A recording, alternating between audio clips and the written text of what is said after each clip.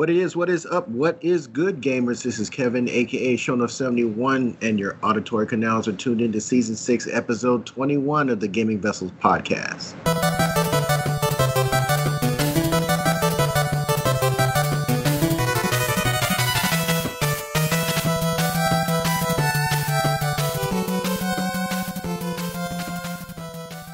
And as usual, I am not in the digital studio alone. Along with me are my partners in crime. We got Dez, aka the Bay Area Terror. What's up, brother?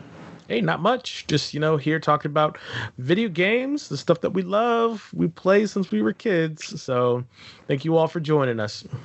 Indeed. And of course, our show is a no-go without Trader Joe, aka the Food Max of Gaming, who will maximize your gaming dollar. What's going on, bro?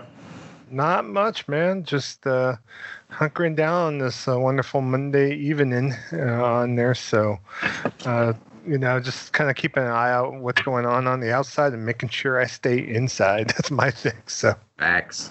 Yeah. No hopping from GameStop to GameStop right now. No, definitely not. I'm gonna go touch all the used game cases. Ooh, look at these! Look at this cover art. Ooh, oh wait, no. Yeah, you don't want to do that. Next thing you're coughing up a lung. Yeah. Don't want that. Nope. Yeah, that's not a good shopping experience. That's not a good trade. Thank you. Not at all. So, of course, the first topic on our docket, as always, is going to be our playlist.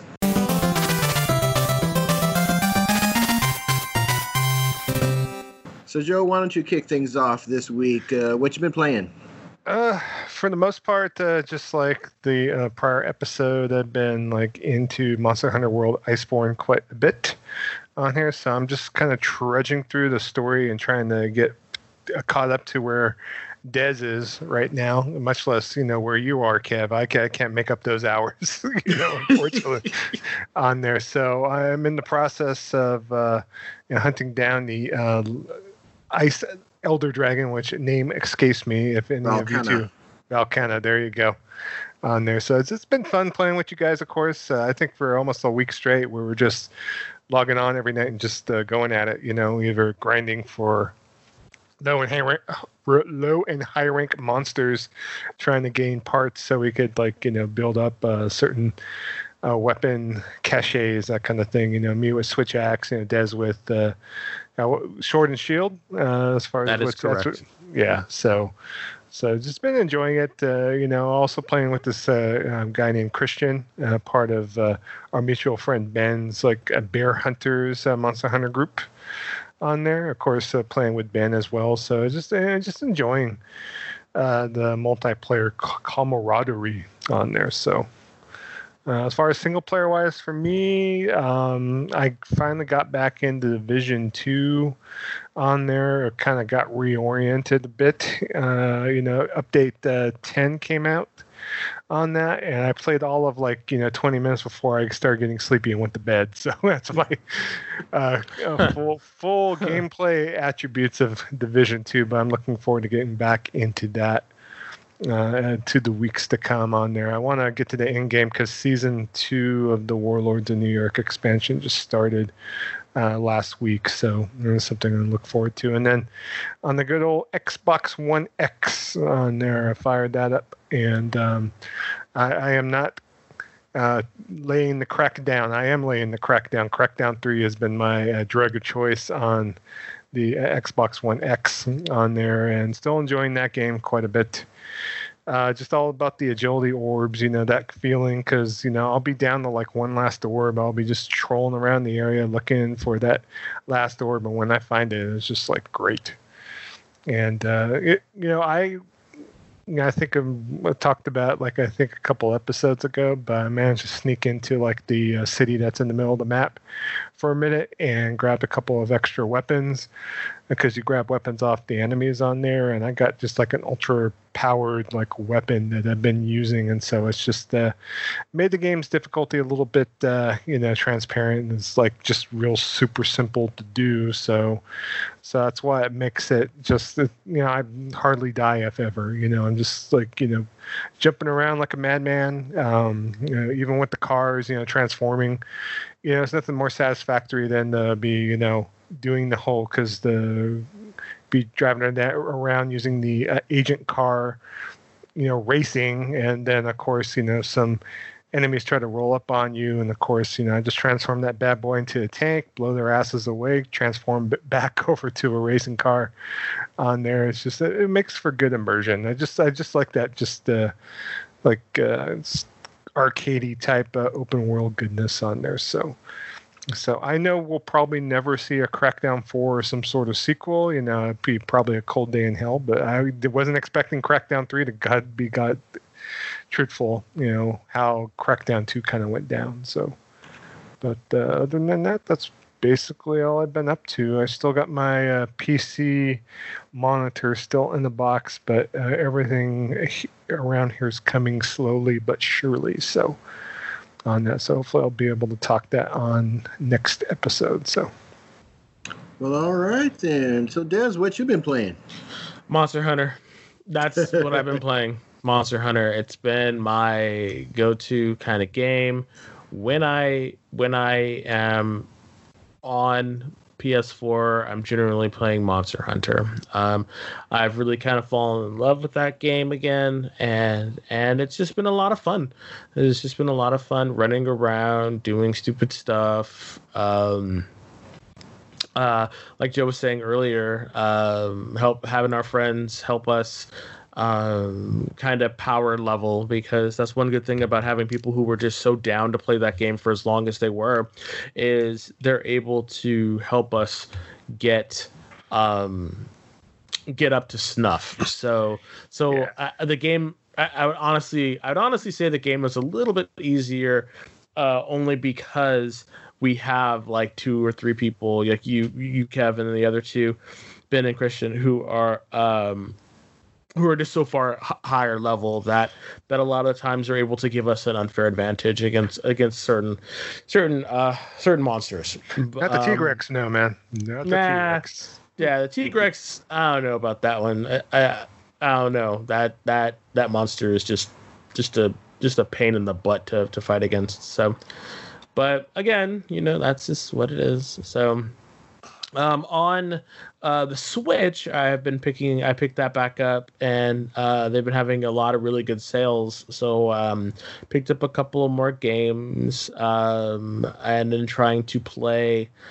What is it? I played Gris. That game is just beautiful to experience. I have no idea what's going on. Just that this woman is walking around in this red looking area, and her dress becomes different things.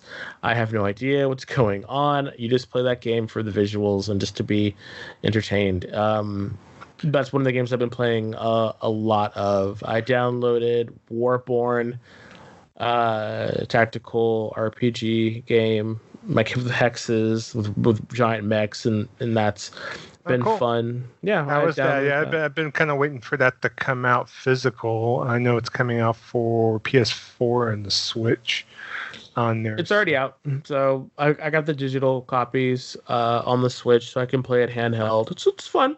I've really been enjoying it so far. And I can't remember the last game that I got. It was one that I had been waiting for a while, and so I just went ahead and bought it. But yeah, just trying to get back into my my Switch, just kind of, every so often, you kind of rotate around and seeing, this is what I'm going to play now, or, I'm going to play this, instead, or going through. It's funny. I also downloaded a whole bunch of older games that I hadn't really thought about in a while, like Sphinx and The Legend of Kai, those old, games. Like old 3D platformers, from back in the day. Yeah, so I downloaded those, and they were on sale. So it was just kind of fun to play those games, and it's just funny to play them now because, I mean, they're antiquated, they're dated, But that's what's so fun about them is they're kind of dated, and just like the Kai, I don't get it. It's like he's a tiger cat thing. So you sold me at that. but Yeah. the way he talks like Bart Simpson, and he just kind of like, okay, but it's just funny. Like seriously, it's just funny to like look at that and be like, oh, this was an awesome game at the time, and you're just kind of like, okay, but whatever. So I enjoyed that game back in the day. That was a PS2 game that Capcom published, but they wound up they got a Switch and PS4 port of all. A lot of people weren't expecting that to be released, but hey. No, I wasn't.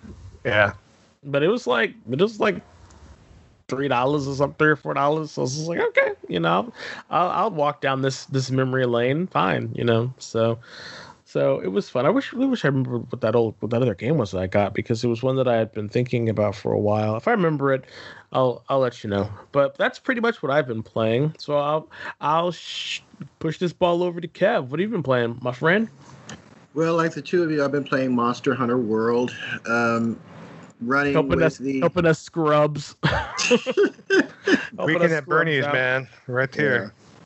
Yeah, burning it, helping to Bernie you guys. No, it's all good. I'm actually learning 2 new weapons. I'm doing the light bow gun and the long sword, so I'm getting used to those 2 weapons. So the thing I'm doing mostly in Monster Hunter World, if I'm not online playing with you guys, is I'm trying to get these really rare decos, because I have some builds that would be really super powerful, even like more powerful than they are, because I still haven't quite reached the the meta in particularly with bow. And there's these 2. Well, I actually have one of the 2 that I need, which is I need 2 spread jewels, which I have those. I've got like 3 of those. But I need these really rare level 4 decos that are Vitality and Tenderizer. And like the way that you have to get them, since there really isn't a level that'll really allow you to farm multiple rare jewels right now. Like they're like my name is Lavasaroth. That was one level that was spouting out kind of rare gems for a while, but I think that's out of rotation. And the Greatest Jagras, I think, was pumping out like level 2 and level 1 gems for the most part. But so what I have to do now is I have to hunt 3 alarm tempered monsters.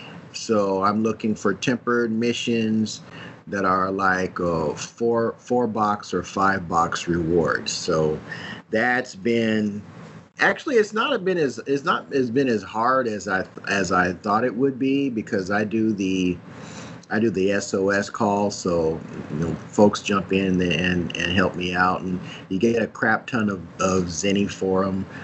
It's just a matter of just hoping that the RNG will give you its blessing and give you the decos that you need. So that's really the only part of that loop that gets a little bit But the only other game I've been playing has been Last of Us 2, which is and really the stuff that I want to say I don't want to say, but it would, because I don't want to spoil this for anybody.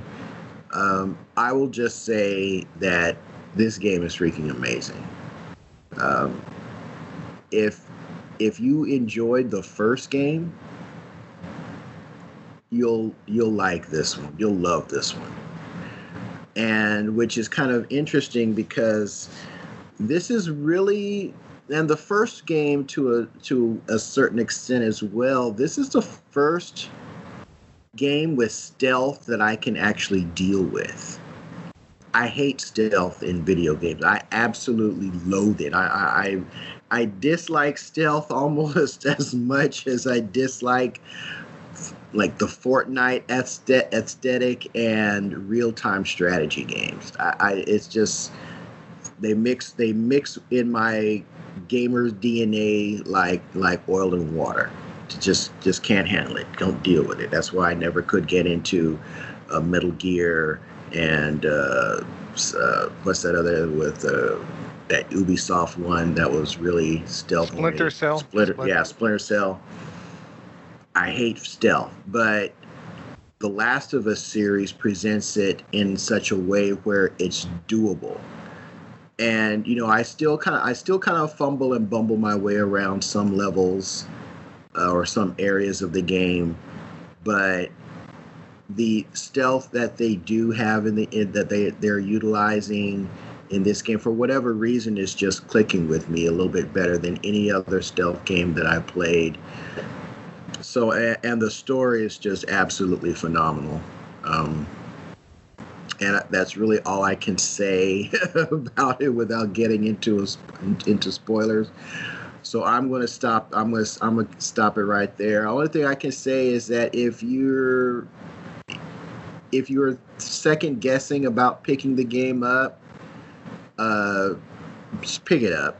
If you like a good story with interesting action mechanics, the story in this game is just absolutely phenomenal. We're getting new characters that are just as in depth and just as intriguing as the original group of characters. So I see why Naughty Dog took so much time and went through so much agony, even considering whether or not there was going to be a Last of Us 2. And you definitely see where the work went in character development with the new batch of people, as well as building on that platform of Joel and Ellie. So it's absolutely fantastic. So that's what I've been playing. I remember the game. It was Bug Fable, the indie kind of Paper Mario game. I got that for the Switch. So right yeah, it looks like a fun game with bugs, but it's like Paper Mario. Like it's heavily inspired about that game. So yeah, it's heavily inspired by Paper Mario. So I got that. So, Last of Us 2, it's better than Superman 64, right? The critics on the Twitter are not wrong, right, Kev? Wait, what? See, that's what's this is what is so crazy about this modern gaming community that we have right now. All of those, I mean, when you rate a game as like 2 or 3 out of 10, you're saying that the game is unplayable, that it's broken, that it fundamentally doesn't work. And it's like, I don't care if people say that they don't like a game or this game, or so we're talking about Last of Us 2 in particular. Okay, fine. You don't like Last of Us 2? Hey, no problem. But don't expect me to take your nonsense seriously if you're going to give this game a 2 or a 3. Because Metacritic was just review bombed by users with 2s and 3s. And in comparison to what the paid critic score is like, so I think the last I heard, it was sitting at like a 95, and the user score is like at a 3.5 or 3 point something, because the users, all the Xbots, just review bombed the game, most of whom haven't played it. I mean, I'm getting on my feed. It's not. Now I am, like I've said before, I am Crumbside adjacent. So I dig looking for the effery in this gaming community sometimes. But this time I wasn't even looking for it, because I'm staying away from anything Last of Us 2 related. I'm getting on my feed on YouTube these quote unquote influencers who they're not reviewing the game. Okay. They are not reviewing the game as in sitting down, controller in your hand and playing it. These cats are reviewing the game by way of somebody else's streamed playthrough. That, when I saw that, because I was like, I'm looking at this like, what? you're not playing the game. You're reviewing the game as if you are playing it, but you're on camera watching, having somebody else's stream come through, and you're visibly not playing the game. But you're going to give your critique like you're actually sitting there with the controller in your hand.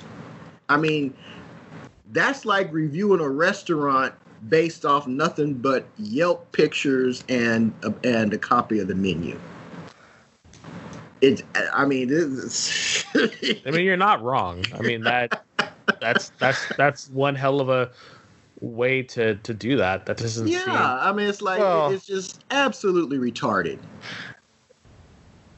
Go ahead, Joe.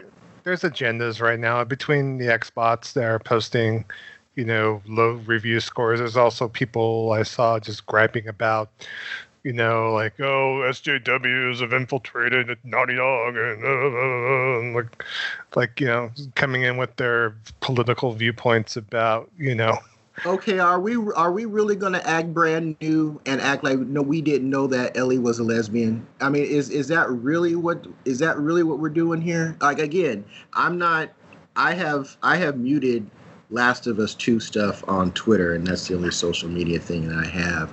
And some kind of way, I thought I did it on YouTube, but I guess I didn't do it enough because I got that other thing coming through. It's like, if you're either going to accept the game for what it is, or you're not. And it's a game. At the end of the day, it is a fiction. It is a fictional game. These characters do not exist in the real world. They are played by real people, but they are themselves not real characters. People like the troll, just the troll, but it is what it is. So but I'm digging it. As I tell everybody, think for yourself. If the game looks interesting to you, check it out, rent it, do whatever. It is definitely worth the time put in. So, but those are the only 2 games that I have been playing this past week. So our next topic on our docket is going to be the news.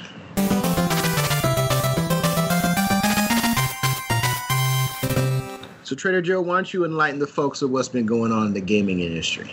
Okay, well, since we last recorded, they had the wonderful New Game Expo Plus, the event that I was almost looking forward to. I almost took the day off of work to watch this thing. And I'm so glad I didn't. I am so glad I didn't. I'm grateful I didn't either, but I actually enjoy what was announced, but it was just kind of overhyped on there, so it was almost like in a way like a Nintendo Direct mini type of hype on there, but they did have some announcements, so I kind of want to cover what was revealed. So SNK did bring some games to the mix, and so they unveiled a DLC character for Samurai Showdown. It is Warden from For Honor, which I looked at that and I was like, oh, that's great. That really fits Samurai Showdown. That's great. So I'd prefer like maybe Caffeine Nicotine or maybe someone from the back character rosters, but you mean an actual character?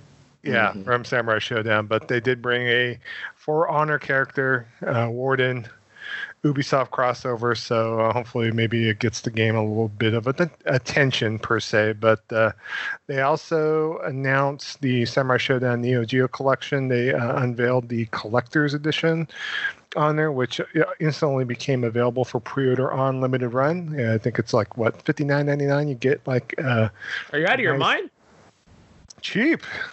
So you get a Neo Geo shock box, I believe a soundtrack, maybe 1 or 2 discs, and also an art book on there. So it looks pretty cool. I had an issue where I wasn't sure if this was going to get announced. I ordered it from Pix and Love from France, so I'm getting the PAL version instead for a little bit more than what I probably could have paid at limited run, but at least I have it. So on there. Also, they have announced at this event a Neo Geo Pocket games coming out for the Switch on there. So the latest ports for Neo Geo Pocket coming out on the Switch is going to be King of Fighters R2 and then Samurai Showdown 2 on there. And these are both Neo Geo Pocket ports on there. So if you want to play these they are going to be available on Switch for $7.99 each on there. I played these both on the Neo Geo Pocket Color back in the day, and they're pretty cool games on there. I don't know whether it's something that if you just have to get a fix, I almost would prefer playing the games proper than to play the Pocket version on a actual system. I don't know how you guys feel about that, but yeah, I'd agree with that. Yeah. If it was maybe on a portable system of some sort, it'd probably be a little bit better, but isn't the Switch a portable system? Yeah, I guess so in a way, but wow. Okay. Not to me, but no, I just want to hear your elitist talk. It's fine. Well, actually, yeah, you make that point. You make that point clear, yeah, because I usually just play the Switch on my TV, so I'm not even thinking about that. We can roll with that portably, and I didn't even think about that. So that's okay. Thank you, Desmond. Oh, you're welcome, Joe.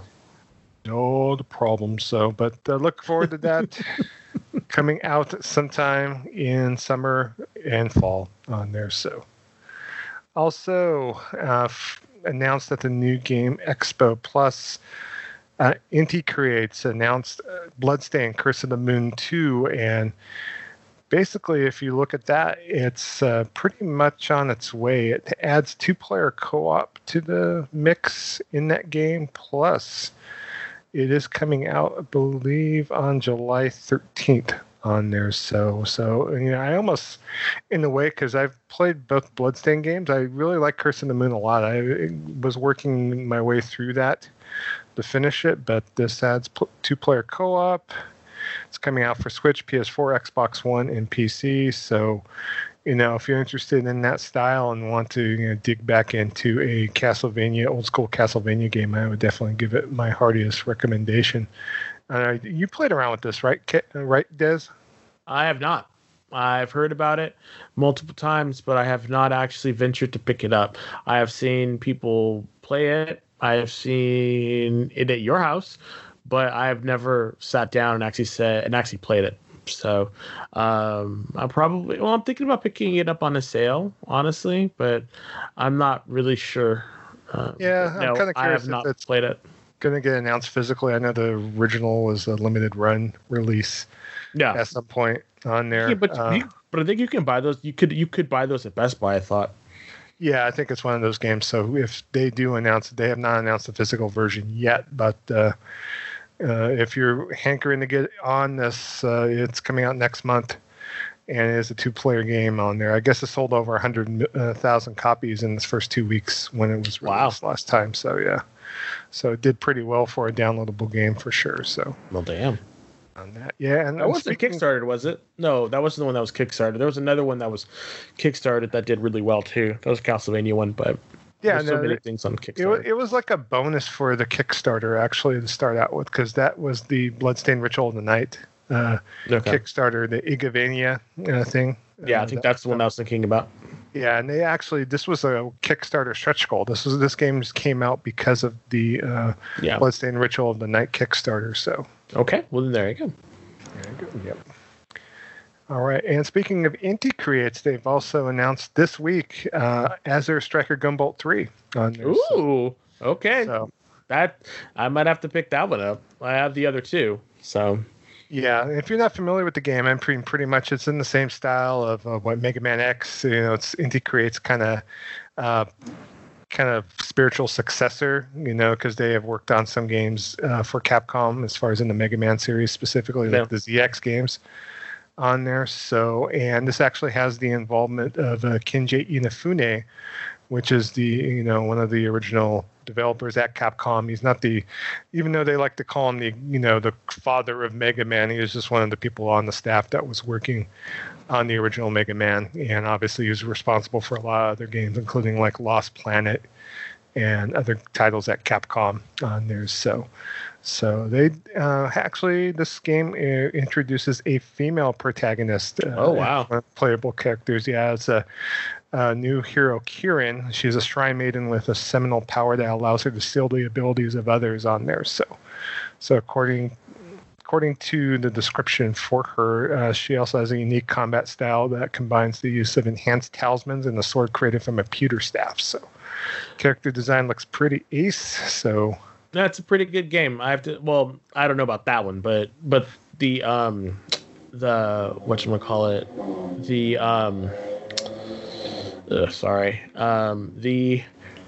ones that I've played have all been this sort of Mega Man-esque sort of like love letter to Mega Man, and I really think that the Gunvolt, that really could have been the second coming of Mega Man if Capcom hadn't, lost their minds. So I don't know. Like to this point, I still don't understand what Capcom was doing, but that's a whole separate story. But in conversation. But I do think that even a third one, perfect. Like I'm so there for. I'm so there for it. Yeah, such a great game. Such a great game. Yeah, series of games, I should say. Yeah, if you guys are looking, I know the physical version for PS4 is due. It's been delayed a couple times, but it's due to come out. I believe it's a compilation of Azure Striker Gunvolt 1 and 2 that will be coming out physically for PS4. Yeah, I own it for a Switch. Yeah, this is the PS4 version. They finally announced the physical version for that, and it's on its way on it. But because of COVID, it's been pushed back a couple times on there. So. On that, but obviously these games are available digitally, of course. So if you're not, willing to or wait to pay extra for the box and the disc, by all means, have at it if need be. It's really worth it.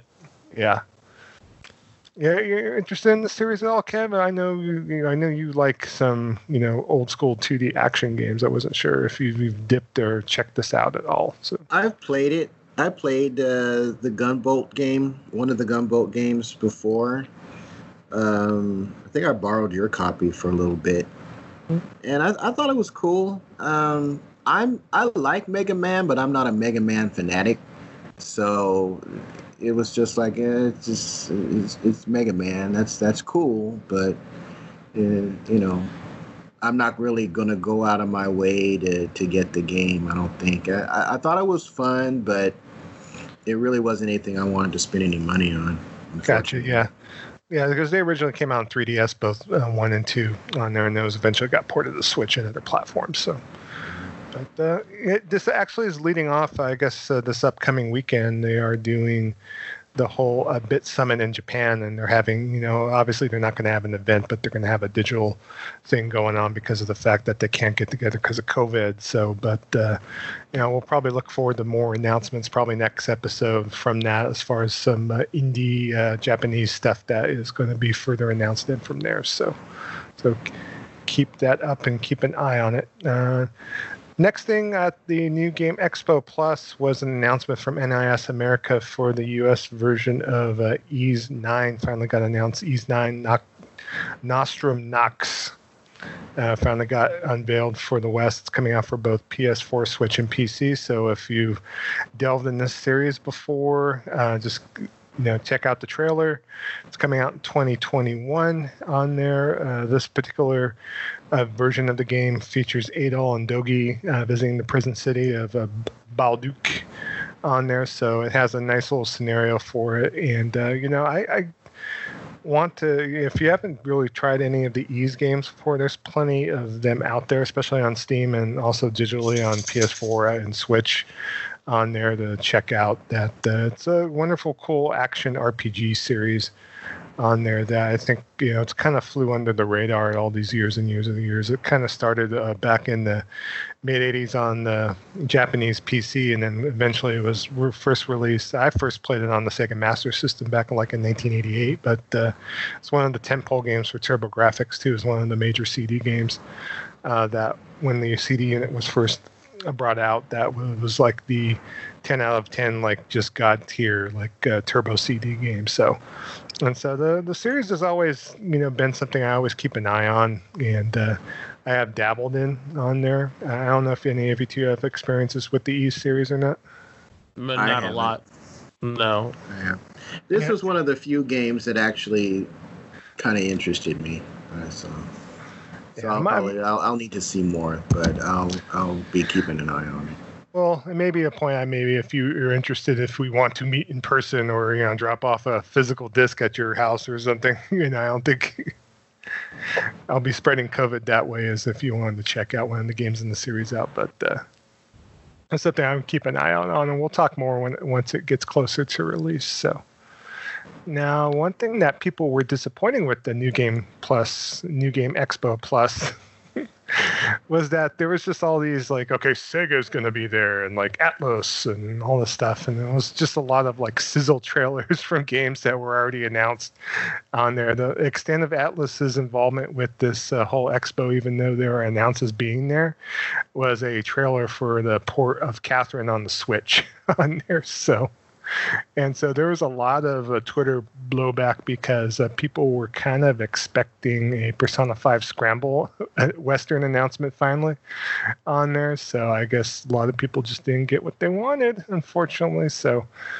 and a lot of people were anxious to see what happens with that game. That game's been out in Japan for a bit of time. I know, Kev, you talked about this game. It's if you're not familiar with the Persona 5 Scramble, it is basically Tecmo Koei's Warriors Persona game that they brought out in Japan. And a lot of people have been anxious to see it released for the West. And so I'm just hoping that they actually do it. I don't know if they're going to. What's your opinion, Kev? I know you've been waiting for it, right? Yeah, I definitely want to play it. I would import it, but I can't read Japanese. And I know there's a lot of text in that game, even though it's a Musou style action title. But hopefully it'll be showcased at maybe a TGS stream, or I'm hoping so too, something like that, because I passed on Persona 5 Royal because I've got that game still. So if I want to play Persona 5, I'll just play that. I didn't think that Royal warranted another purchase for what it was offering. I thought it was just more to get people who are curious about Persona 5 but never made that initial jump into that game. But the one I was really wanting to see was Scramble, and see a Western release for that. So hopefully that's coming at some point down the line. We'll see. It's been a while since the actual True Blue Musou game has been announced, either from any of the spin-offs or as far as any proper Samurai Warriors, Dynasty Warriors games. So I'm just curious what they're working on as far as a Mega Force. So, but we'll have to see as the months go along. But there was another title in a seminal Japanese series on there that was announced for some reason, and it got announced basically on a Japanese website.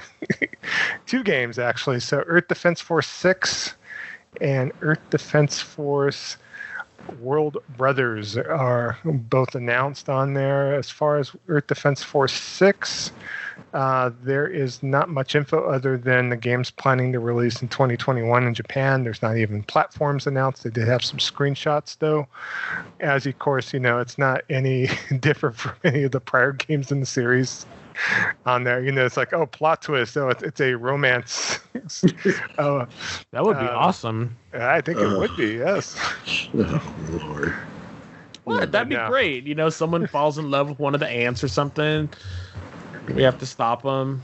We already got games where you dating pigeons and birds, and we don't. Hey, there you go. We don't need anything else. It looks like more of the wonderful destroyed buildings, wasps and ants and spiders. So it's just looks like the greatest and singing. thing. And singing. There you go. Show tunes. All the show tunes ever. No, they sing we are what something sailors, and we will fight for something. I can never remember what they are. Remember when you war chant? Yeah, the EDF. Yeah, EDF. No, they have like a little anthem. They have anthems that you can sing. Yeah, thank the translation staff for that. I know in Japanese they translate those over pretty well. I think EDF 5 is kind of weird compared to 4.1. I think 4 had the better translation with all the chants and the funny in jokes. The story, and I was like, "What are you talking about?" Story? What's that? So I was like, "What? Huh?" And if you haven't picked up Earth Defense Force 5, it's kind of crazy, but PDQ actually announced a year and a half later a physical version of Earth Defense Force 5. It doesn't even include any of the DLC on the disc, but that's coming out, I believe, in September on there. So it's retailing for like a $49 or $59 on there. This game's been out since December of 2018 on here. So.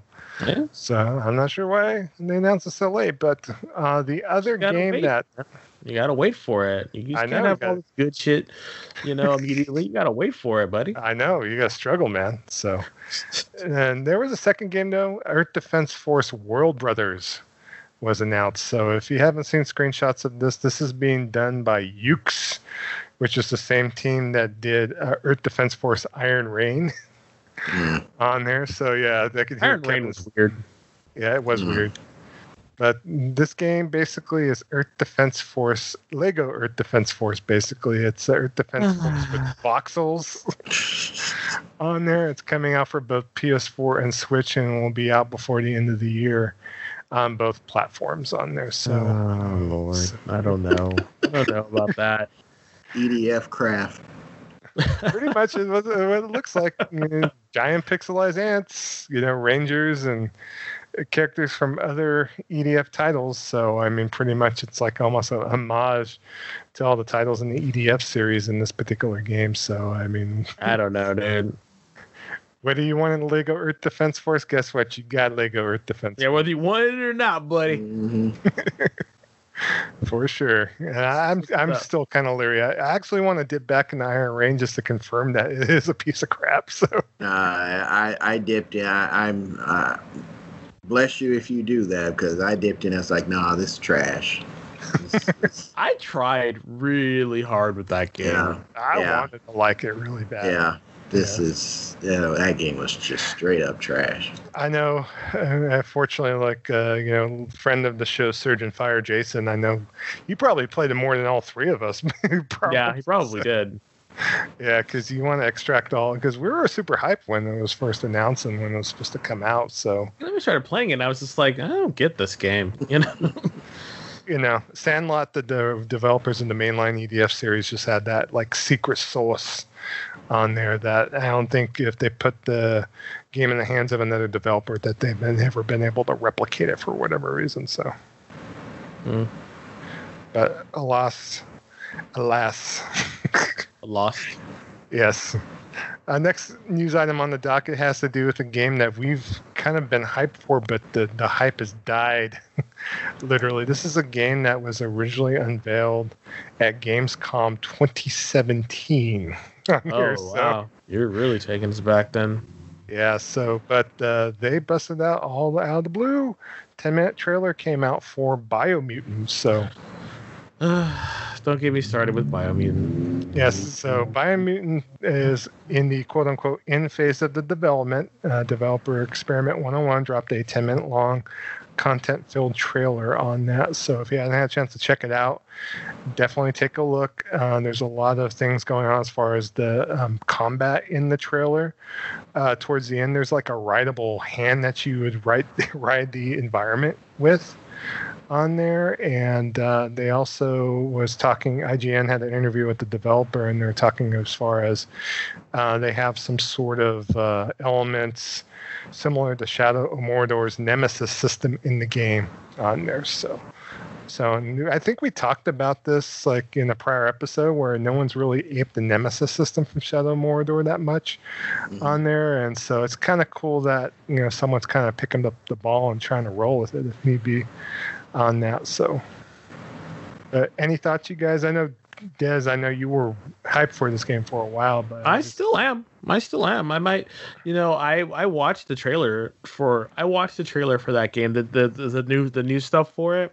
Yeah. And I want to play it. I want to play your game. And if you're, if you need to keep it in the oven a little bit more to marinate, I'm fine with that. I'd rather you marinate than rush some trash out. So yeah, I'm fine. Sure.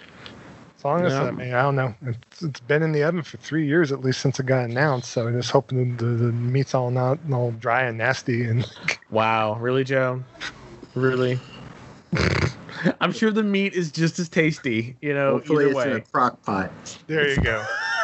It's slow. It is slow cooking actually. So. Yeah, Or a there you smoker. go. They're Smoker, slow there you cooking go. it. Yeah. They're like, Slow- look. They're like, look, we need to slow cook this. I love our metaphors in the news section. All right. Something. I don't know. Something. Mm-hmm. But I'm excited for it, and I'll wait for it. All right, me too. On there, you probably if you had a pre-order from it back in 2017, it's still good. I'm just hoping. I would hope so. Hoping that maybe they got a PS5 and Series X versions or Nah. thinking about that. I hope Nah. I hope the combat loop is solid though. That's my only concern. It's like I get it that you're mixing and matching and making your character kind of specking your character out the way you want it to be, but if the combat, particularly for this type of game, which seems to be the main hook that gets you in, if the combat is lacking, then it seems to me that everything else that they're trying to do around the game is going to fall apart.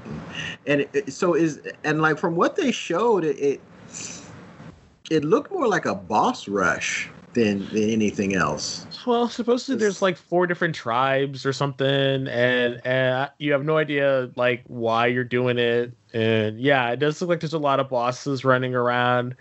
I mean, I'm sure you have like normal like fodder trash to fight with too. Yeah, I was kind of hoping to see that because like what they showed, I mean, it looked interesting, but I need to see how that combat, because that's the pillar that this game is going to stand on. If the combat is lacking, then everything else is just going to fall apart. Yeah, I agree. I liked what I've seen so far, so we'll have to see. I just hopefully it's towards the end of the development. We want to see maybe some sort of release date by the end of the year and see what their plans are for it. So I'm sure it'll come out this year though.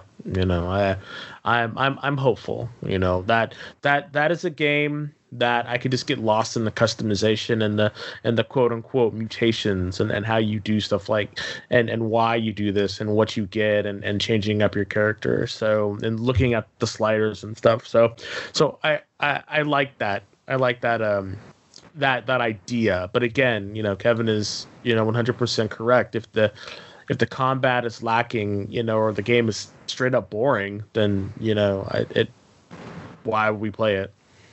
So we're still down with that Atomic Edition. They do have a special collector's edition that comes. I don't know, maybe. THQ Nordic is a hot $399.99 retail price for this thing. So. Well, you just answered your own question. That's a no. That's Negatory Ghostwriter. Okay. Negatory Ghostwriter. Thank you. No, thank you. It comes with a steelbook, though, man. Ooh, I am not spending an extra $20 for a steelbook. That's some Joe stuff right there. That's some Trader Joe stuff right there. Talk about, I can trade in some of this and then get this, one of a kind steelbook. No, dude. No. It has a high detail diorama. Dude, no. And artwork on fabric and the oversized mouse pad. Don't make me call out some of your weird, crazy, what is it? Limited stuff that you got. I know. Sit in the closet. There's some stinkers in there. The Left Alive Collector's Edition for $200. There you go. Game got discounted at GameStop within 3 months of release down to $10. So there you go. I know, and guess what? I haven't played it yet, so I think I got my $200 worth right there. Don't feel bad. I the only one that I picked up was that Ninja Gaiden 3. Oh, I know. Collector's edition. No, the collector's edition with the statue with Ryo Hayabusa and the new antagonist that they had for that game. And it's like I can't remember how much I paid for it. It was right around $100 or so, if I'm remembering. Yeah, but the statue is probably worth more than the game, right? You remember your impressions of that. But, so yeah, cannot. But I would rather price- have a trashy statue and a great game. If I got to choose, I mean, I want both, obviously. But if they'd have put as much effort into the game as they apparently put or paid some company to put into the statue, the title would have been fared a lot better. But Say Lovey, we all have our buyer's regrets, and I can tell you it's all in my closet. So it's all in your closet. pretty much, yeah. Yep. Oh well. Well, hanging out with R. Kelly. You live Oh no. Well, next news story on the docket was a further trailer from Square Enix. They have further reiterated on the rollout for Final Fantasy Crystal Chronicles Remastered Edition, which is coming out on August 27th. So they announced with the trailer that there's going to be a free demo available for Crystal Chronicles on there. So you'll be able to try 3 free dungeons for free for anyone to try it out on there. But if someone happens to own the game and if you want to check it out with your friend that actually owns the True Blue game, demo players can explore up to 13 dungeons for no extra cost. Yep. On there. So this is coming out for PS4, for Switch, also coming out for mobile as well on there. So I'm not sure how the mobile control is going to be, but let you mobile people worry about that business. But 13 dungeons is a pretty hefty haul for someone if you manage to know someone that owns the actual True Blue game. So I'm looking forward to this. It's something I played way back in the day on the GameCube. We played it together, my friend. I know. I'm gonna order the physical version from Amazon Japan so I can go ahead and knock it out. Are you getting on the Switch or PS4? Probably depends on what you're gonna do. If you're getting on the PS4, I'm most likely get it on the PS4. It is actually crossplay, so I know, but it would just be easier. Oh, for sure. To be completely I watched the trailer for it, and I watched a couple impressions videos online from quote unquote, influencers. Yeah, I'm sorry. So yeah, and again, we've played the game, we know the game. I don't know. I mean, I did think it was one of the more what's the word I'm looking for? It was one of the more unique is a good way, because having to carry the crystal chalice and and getting the, I don't know, it was it had a really interesting mechanic, and it borderlined on just complete and utter this is kind of cool. So I don't really know what to do with it. I'm going to buy it because I did enjoy what I played, I enjoy, but again, it's been so long ago, Yeah, it's 2004 for God's sake. So yeah. I mean, it's been a hot minute. And I'm trying to even remember if this is one of the games we played with the GBA attached or not. I believe so. I think it was. Oh my god, I think it was. Yeah, because you had it. Yeah, I remember, because you had it on your GameCube, and then I would hook up my GBA, and I could run around. There was a map on the GBA itself. Yeah. Yeah, I remember that. That was a long time ago. Yeah, it was a long time ago. This is before I got married, and a long time ago. Again, I still think it's weird. Out of all of the various different things that they could choose, they choose this game. But I think it's more so because of its ability to do crossplay, to do all this extra stuff, and then and everything they're pushing out for it. I'm just very surprised that they chose it, is all I'm saying. I'm just oh, really? This is the game that you want to, really push crossplay, really push, mobile access, really push all this extra stuff. It was just very interesting to me. So I remember back in the day, because basically the premise of the game is up to 4 players, and one of the players had to carry around the miasma bucket, basically. And so that was the crystal chalice. Yeah. And so whoever had to carry the bucket basically has a nice wherewithal, a biodome type of thing where obviously you have to move in unison or you get hurt. Within the circle. within the circle, and then when you fought, it bounced on your head, or you had to put it down, and you couldn't get out of the miasma, so it kind of restricted everyone to have to play together in the same kind of area. So I mean, it was an interesting concept. Was it executed the best? Probably not, but whatever. I mean, the art style was great. I thought it looked interesting.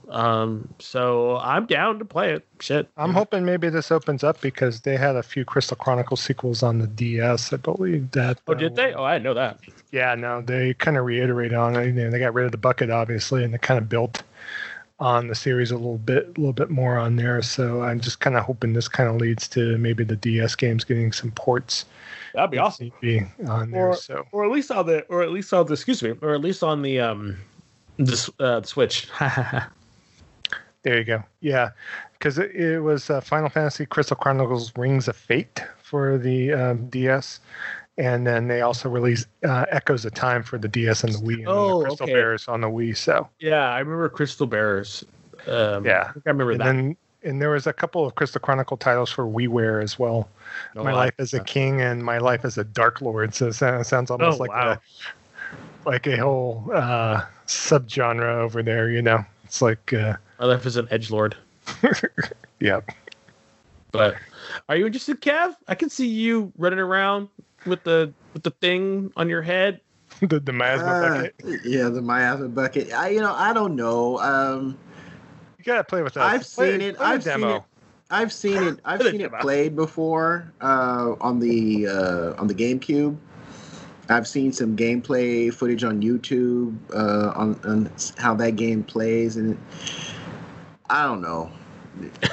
It's funny. Someone online was saying like it was Mr. Happy plays. He's a really big, I guess, Final Fantasy streamer, and he loves Final Fantasy 14, and so he's been playing Final Fantasy. That's his bread and butter, is playing Final Fantasy games. And he was talking about, I guess he had some friends that were playing it, and how they were going to make him the quote unquote bucket bitch because they had to carry it because he had never played it before, and they had, and they're like, okay, well you get bucket bitch duties until you know how to play this game, and they're like, oh, so I don't know. I remember the saying of having to carry the bucket, but it's the meaty demo, Kev, gives you the ability to be able to play with us, at least anyway, with no financial cost other than your time. So I'm pretty sure you'll probably invest a few minutes of your time. So I mean, at least, yeah. At least or twice. I mean, probably longer than Division 2 or Borderlands. Oh gosh, yeah. Well, you'll know quick if I don't like it. When you see, when you see Shonuff 7 has logged off, yeah, you'll know. You will know. We will know. Yes, it's funny. All right, and speaking of things, time for bad games. That's Speaking of not bad games, this is a game, Kev, games I don't like. There you go. Okay, games I don't like, which I define as bad games because I'm selfish. There you go. Well, on a better note, I'm trying to segue as much as hard as I can here. Square Enix, speaking of Square Enix, they're going to host the second Outriders broadcast, dubbed Beyond the Frontier, on July the 2nd. Now, we talked about the first broadcast prior to it, but never talked about it after the broadcast for whatever reason. I think, Kev, you're the only one of the three of us that actually watched the Outriders broadcast on there. So if you're not familiar with Outriders, Outriders is coming from People Can Fly, a Polish developer, and it's a game that will be out for PS5, Series X, PS4, Xbox One, and PC later on in the holiday on there. So you want to tell us just real briefly why you're stoked for this one? It looks like Destiny minus the Destiny crap. Okay. The grindy open world crap. Well, it's not even so much that. It's number one, it's third person, which is refreshing for me, considering the type of game that it is. Number two, you can tell that Destiny was heavily influenced with the powers given to you. I forget what they call the protagonist characters in the game, but because you can tell the trickster is straight up Void. Was Void Jack, and I forget I think it's Phoenix or whatever they call it. That's a straight up solar power from the Destiny series, but it's done in a really interesting and intriguing way. I'm Trickster all the way. I think is that because they showcase some of what the Trickster could do.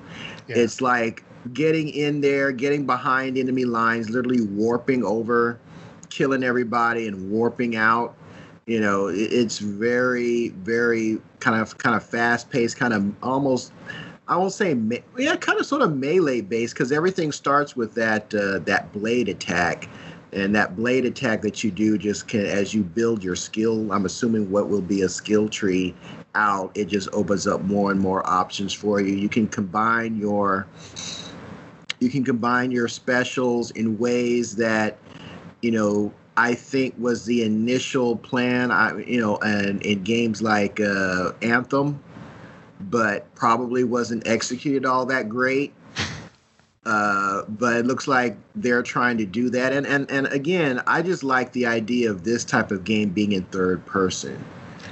Yeah, that is just like a big factor for me. One cool thing is that this game is not a games as a service, as we talked about before. Yeah. So there's a ending, a beginning, middle, and then end to this game. And if they bring out further content from there, that's great. But it's nothing where you have to log in every day to get bonuses or log in to do a special event. It's going to just basically play at your own pace. On here. So the second Outriders broadcast is going to focus on the solar character, which is called the Pyromancer class. That's what. Yeah, so they're going to break down more structures of the game. So I'm thinking we'll talk about it next episode. I'll try to catch up and check out the first broadcast and watch the second broadcast. That will be, if you're listening to this, on July the 2nd at 9 a.m. Pacific time on that. But you're going to be able to check it out both on YouTube and Twitch on there. So, and check it out. It seems fun. Yeah, I mean, I think this is something, especially if you guys in the community want to look at, something we'll probably be all playing together later on. And one cool thing is, especially with this game and also the Square Enix Avengers game, is that it's going to upgrade to the next generation systems free of charge on that, whatever the system you decide to purchase it on. So either PS4, PS5, or Xbox One, Xbox Series X. So. And speaking of Microsoft, we had a couple of news stories regarding them before we kind of segue into our main event on there. So the big to-do this last week has to do with Microsoft closing down their streaming service Mixer on there. So they just decided, they had enough. They felt like they made enough an investment. Obviously, you spent millions and millions of dollars to secure Ninja and Shroud, and unfortunately, they decided that, for whatever reason, to go ahead and fold Mixer and basically partnering with Facebook Gaming on there, which a lot of people have much chagrin about partnering with Facebook on that. So, quote from Phil Spencer said, "Ultimately, the success of partners and streamers on Mixer is dependent on our ability to scale the service for them as quickly and broadly as possible. It became clear that our time needed to grow our own live streaming community to scale was out of measure with the vision and experiences we want to deliver to gamers now. So we decided to close the operations side of Mixer and help the community transition to a new platform on here." So it kind of left a lot of people on Mixer screwed, blued, and tattooed, especially people that depended on their day-to-day living streaming, unfortunately. So a lot of people didn't want to go to Facebook Gaming. We talked more about this on GH Radio the last episode, because both Eric knows some peeps that were streaming on Mixer that were really disappointed on there. Of course, this past weekend, which we won't get into, but there's a lot of Me Too stuff going back and forth between a number of different streamers on Twitch and also on Mixer on that. So I don't know if this has kind of greased the wheels a bit on there, but of course, another quote from Phil Spencer stated about partnering with Facebook for their xCloud streaming service, saying that when we think about the xCloud and the opportunity to unlock gameplay for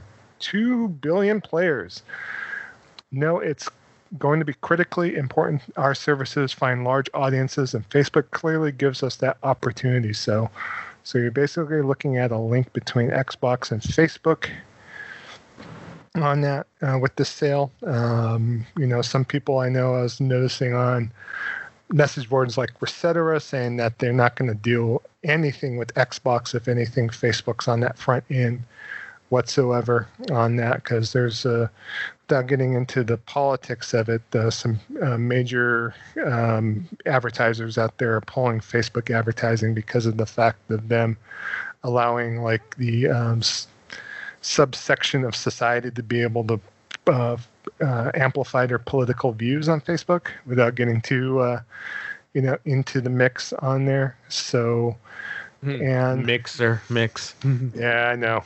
That's what you did there. And Microsoft did come back out. Larry Erb, of course, Major Nelson, and Phil Spencer said that that this does not mean that you're going to see a Facebook integration on Xbox immediately on there. They assured folks that reassuring folks that Facebook gaming won't be integrated as a default Xbox feature straight away, nor will a Mixer streamer's data be shared with the platform unless they ask Microsoft to do so. So they're free to transition to Facebook gaming, but if they don't want to, their information will not be shared on there. So. And when it shuts down on July 22nd, Mixer broadcasting on Xbox One will be quote-unquote temporarily disabled. And any Mixer sites or apps will point users towards Facebook gaming. But Major Nelson stated that does not mean that Xbox owners will suddenly see Facebook gaming integrated into the Xbox dashboard a la Mixer on there. So, in response to everyone's concerns, Mr. Major Nelson stated that one Reddit user expressed that they don't want Facebook anywhere near their Xbox so to have any access whatsoever to their data. And Major Nelson responded that we are committed to respecting your privacy and personal information until they steal it, of course, unless a Mixer streamer takes action to ask Microsoft to share data with the platform. No Mixer streamer's personal information will be shared. So any thoughts on this? Obviously, Mr. Spencer wants to see xCloud with the biggest audience as possible. So obviously he made the deal with Facebook to kind of, flush Mixer down the toilet. I know some people were not too happy about it. So you're asking me if I have any questions, or you're asking who you're asking? No, either of you. Go ahead. Yeah. Go ahead, Des. Me? My thing is just make fucking games. Stop with we're gonna offer you TV. We're gonna offer you this. We're gonna offer you this. No, stop it. You make games. Excuse my French. Make games. That's why you're losing. Y'all don't lost. I really think that they have lost their way. They did this thing with the motion control that failed. Did this thing with the TV. Don't no one want to watch TV on their Xbox. Now they did with Mixer to complete with Twitch. No one want to do that either. It's like, why? Make games. I just think if you did this other stuff as an ancillary product, people would be a lot more. I think people are a lot more willing to accept it, but you don't do what you signed. Like Microsoft made games. That's what they did, And if you continued to make games and slowly rolled out this other stuff, you probably would have been a lot better for it. But no, I get it. You want to be first to this industry. You want to be first to that industry. You want to do all this other stuff. Like, I get it. But just make good games. And y'all ain't doing that. They don't want to mess with this, and I don't know. It's just like, it seems like they're like this. They're like that. They're like, Microsoft strikes me as that one friend that you say he's like really good at something, and you're like, hey, like, you're really good at this. Can you go, like, can you make me this? And they're like, sure, definitely. I'll make it for you. But check out this over here. What I made. And I'm like, no, I don't want that. I just, you were really good. It's like a chef. It's like a chef that's really good at making one thing or two things, but then they're off doing something else, and some people would say, that's a good thing because they're exploring new markets, or they're trying to do this or expand their brand. And I'm like, no, No, make No. games. Just make games. That's all we want you to do. You don't have to be the end all be all for my entertainment experience. You don't have to do that. You really don't. If you just made quality games, I think a lot more people would be down with your system, and then you slowly add that other stuff. Like so Joe trolled me the other day. I think he trolled Kevin and me, and he basically we were talking about Xbox, because we're always bad about Xbox, ooh. And he sent me this thing, and it was like what was it from? It was from a E3 from like 2016 or some shit like that. No, 2013. 2013, when they were talking about like TV this, TV that, TV, sports, and it's just like, and I'm just like, yeah. Not one of that was just like, hey, here's a couple of games that are coming from our first party studios. Check that shit out, and I just don't get it. Like, I don't get it. I just don't get it. That was the low point of Xbox. So, really. Then they haven't recovered. They have not fully recovered.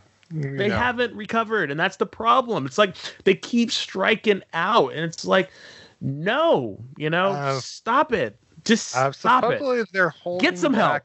They're holding back games for the new system, so we'll see on here. But obviously, this whole purchasing Mixer just went out like a wet fart, basically. So I really just, and again, we've said this multiple times, at multiple episodes. We want Xbox to succeed, A strong Xbox is a good thing for everyone. And it's just like, it's like PS4 or PS5. Sony's just like sitting in their offices looking out at like Microsoft floundering, and they're just kind of like smoking cigars and shit, and I'm just like, don't, please, just do better. And if you're an Xbox fan, more power to you, but just like, where does it end? Why?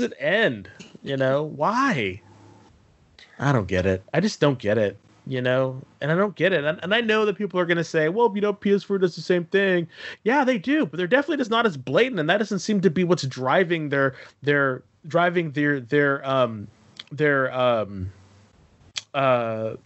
not their business model. Exactly. It's not driving their business model. Games is their business model. And somewhere along the line, it seems as of late, PlayStation's been kind of acting like Microsoft did towards the end of 360 with all these big Activision Call of Duty deals and kind of thing, where they've kind of forego the indies that they did at the beginning of the cycle. And on there has been a change of leadership too at PlayStation. So I'm kind of curious how they're going to proceed. I know they have Shuhei Yoshida in charge of indies now, and so hopefully they have a multi-tiered approach that would be good for everything. Well, yeah, and I can't see why they wouldn't. Microsoft's been doing a better job as of late. I just want to see better first-party content from them, and hopefully they're holding everything back for Series X.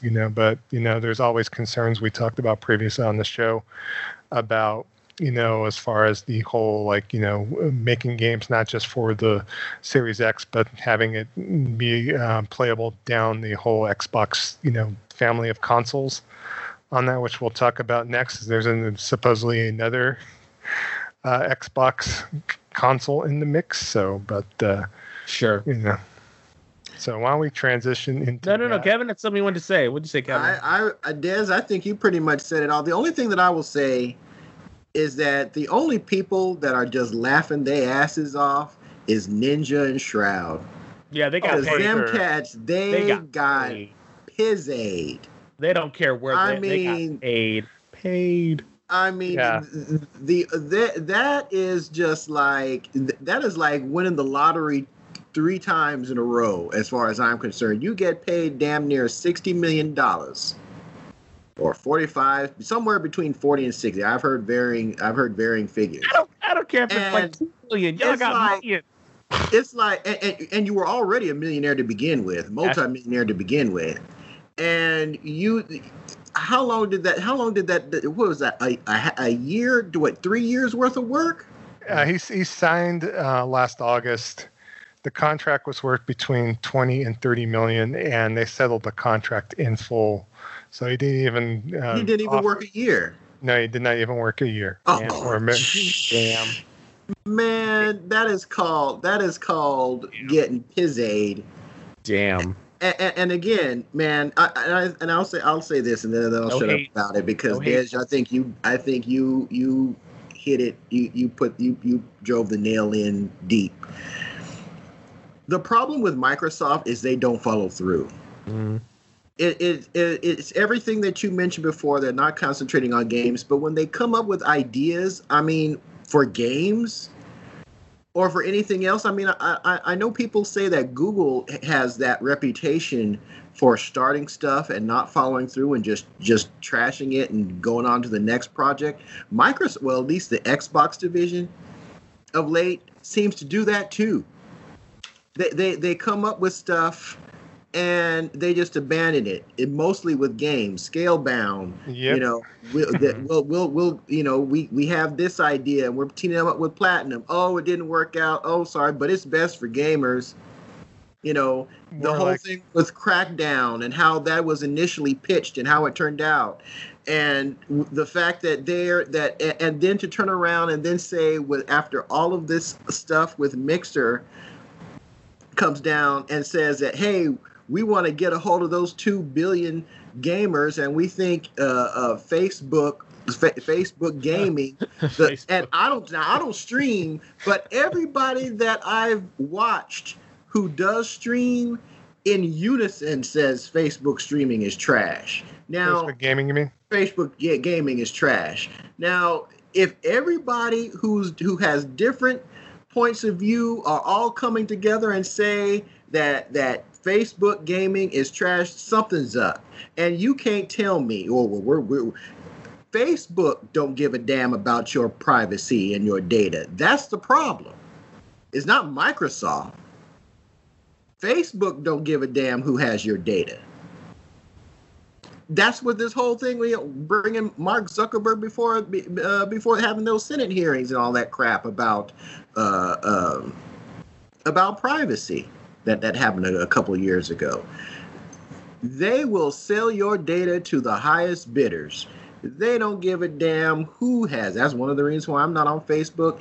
And I mean, I don't care who they let. You know, free speech is free speech. I don't care what you post online. I don't really care. If Al Qaeda can have a Facebook page, then so can the Klan. It's all, you know, as far as I'm concerned, they're all, you know, whatever. But the issue is the data and what they're doing with it. And they're telling you one thing, oh yeah, your data is safe with us. And then, oh, we had this major leak and all these companies were paying us millions of dollars and getting access to your viewing profiles and everything that you like to do. And so you start getting these directed ads on your Facebook just by signing in. I mean, come on, y'all. This is just it's laughable, really. It is. It's laughable. But yeah, that's all I had to say on that. All right. Well, the other thing I'm alluding to, we talked about on the show previously, but new leaks have sprung amok on here. But supposedly Microsoft will be unveiling their other system, their Xbox Series S, supposedly their codename Lockhart, in August on here. So what's been reported on this system so far is that it has certain specs on here. Supposedly it will be kind of running on the same tech as a Series X on there, but obviously downscaled for cheaper cost on here. So it's going to have 7.5 gigs of usable RAM, a slightly underclocked CPU speed, and around 4 teraflops of GPU performance on here. So, and basically what they're looking at the system to be is kind of a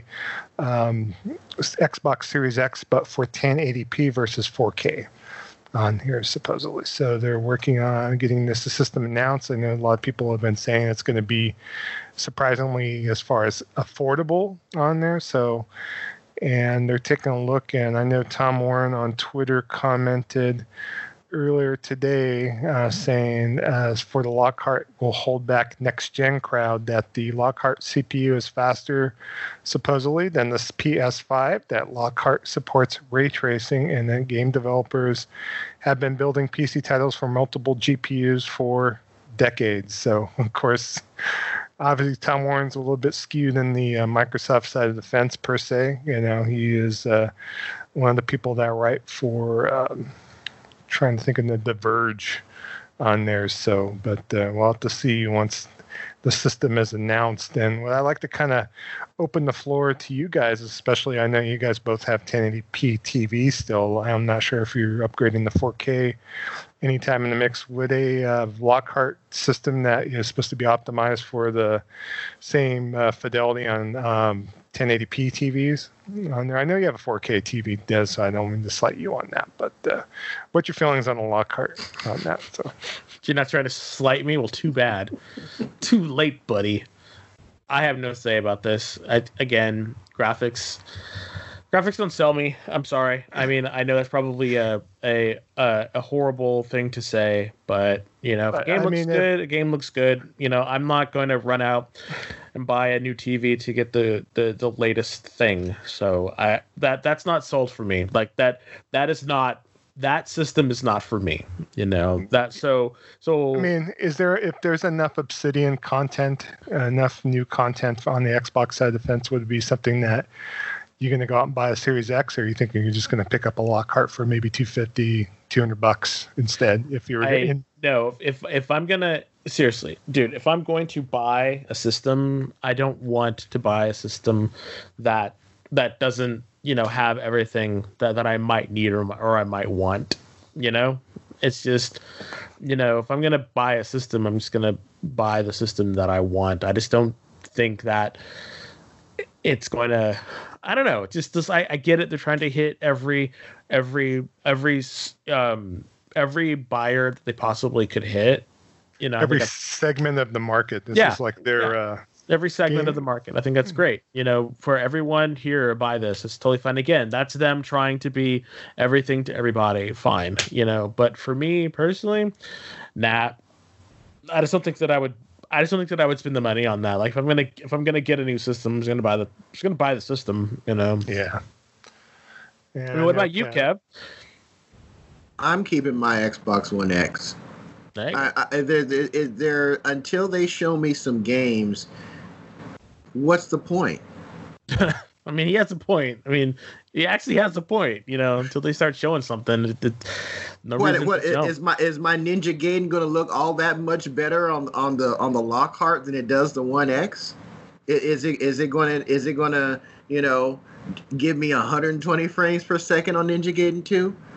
It's like, yeah, that's, you know, I mean, we're it's like kind of diminishing returns a bit. So. It's very diminishing returns, especially when you're not giving me anything new to play. Yeah. So I will hang on to my One X. I will see if they ever get around to making some games that I care about. And if that's the case, then yeah, Des, I would be more inclined to just get the Series X as opposed to the Lockhart, because, you know, like you were saying, if I'm going to get the system, I'm going to get the system that's going to do what I want it to do. I mean, yeah. I'm still rocking my 600 hertz plasma because the TV that I want to get isn't out yet, and I have no idea when it's going to come out. Mega. So until then, as long as my Panasonic is rocking and rolling, I'm cool.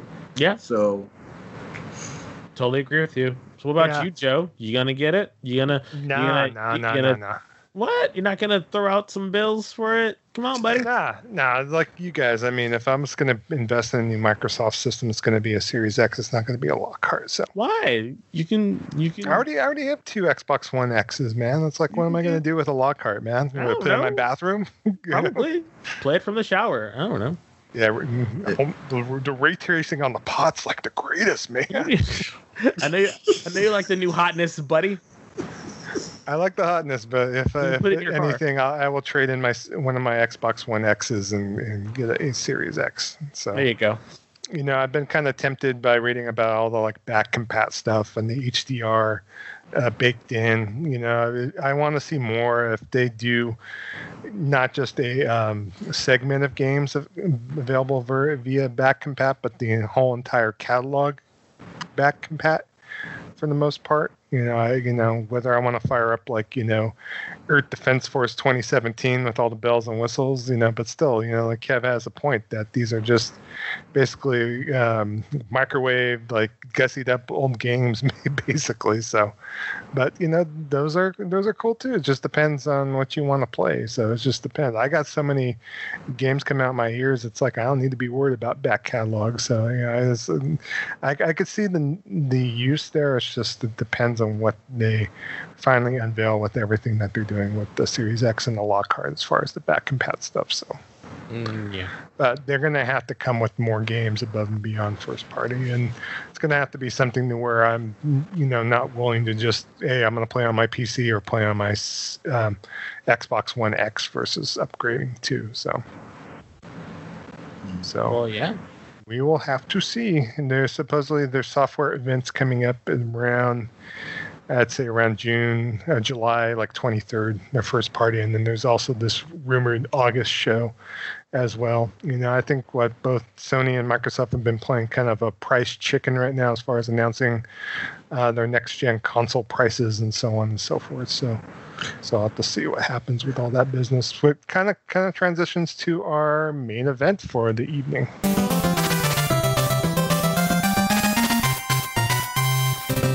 Yeah, so our main event is, after the PlayStation 5 reveal, what game, app, or OS feature do you want to see with the Xbox Series X?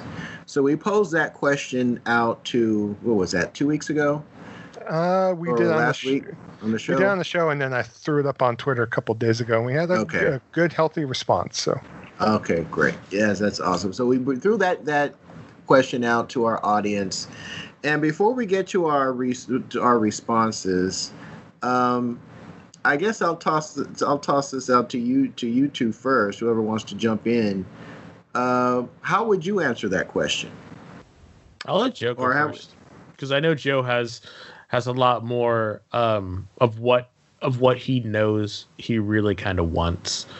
I really feel that Joe's kind of like, I need to have this, kind of situation. Well, I could kind of break it down, just like I said.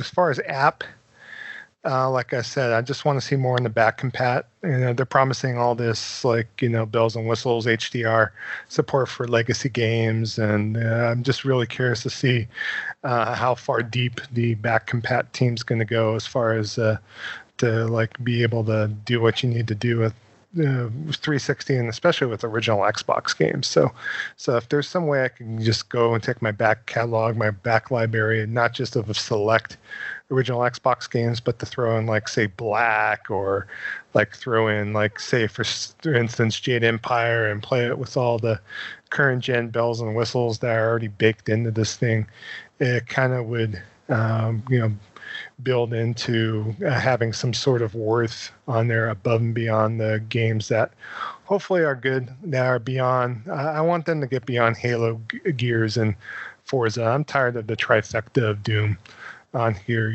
It's like even Sony, obviously knows when to call a spade sometime with the series. You're not seeing a new Uncharted anytime soon. It just seems like Microsoft's just been kind of rolling with that. And from what they said, Halo Infinite looks great, but in the end of the day, it's still Halo. So I don't know how far to left or the right.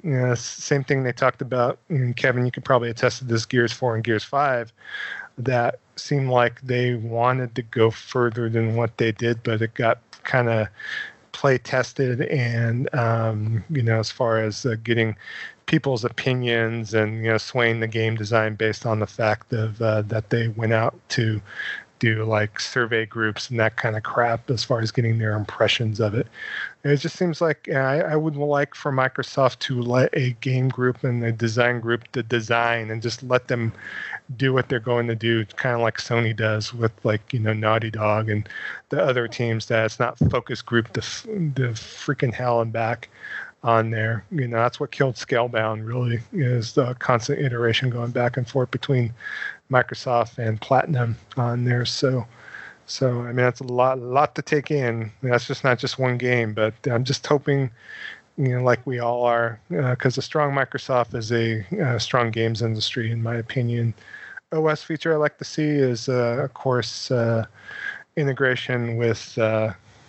God, I'm drawing a blank because I've been talking too much on there with Discord. I'd love to see some Discord integration with any of these new systems. So that would kind of be something that's awesome, because we could kind of tie our groups, our community here at Gaming Vessels, of course, on that, and kind of build them right into the OS. So what about you, Des? No, I think you pretty much said everything, although I'm really kind of thinking about more like backwards compatibility, definitely, but not have that be the end all be all, because I know backwards compatibility is fun, and they've really kind of said that that's something that they just really want to have, but it would need to just be, I would need to have just a little bit, more.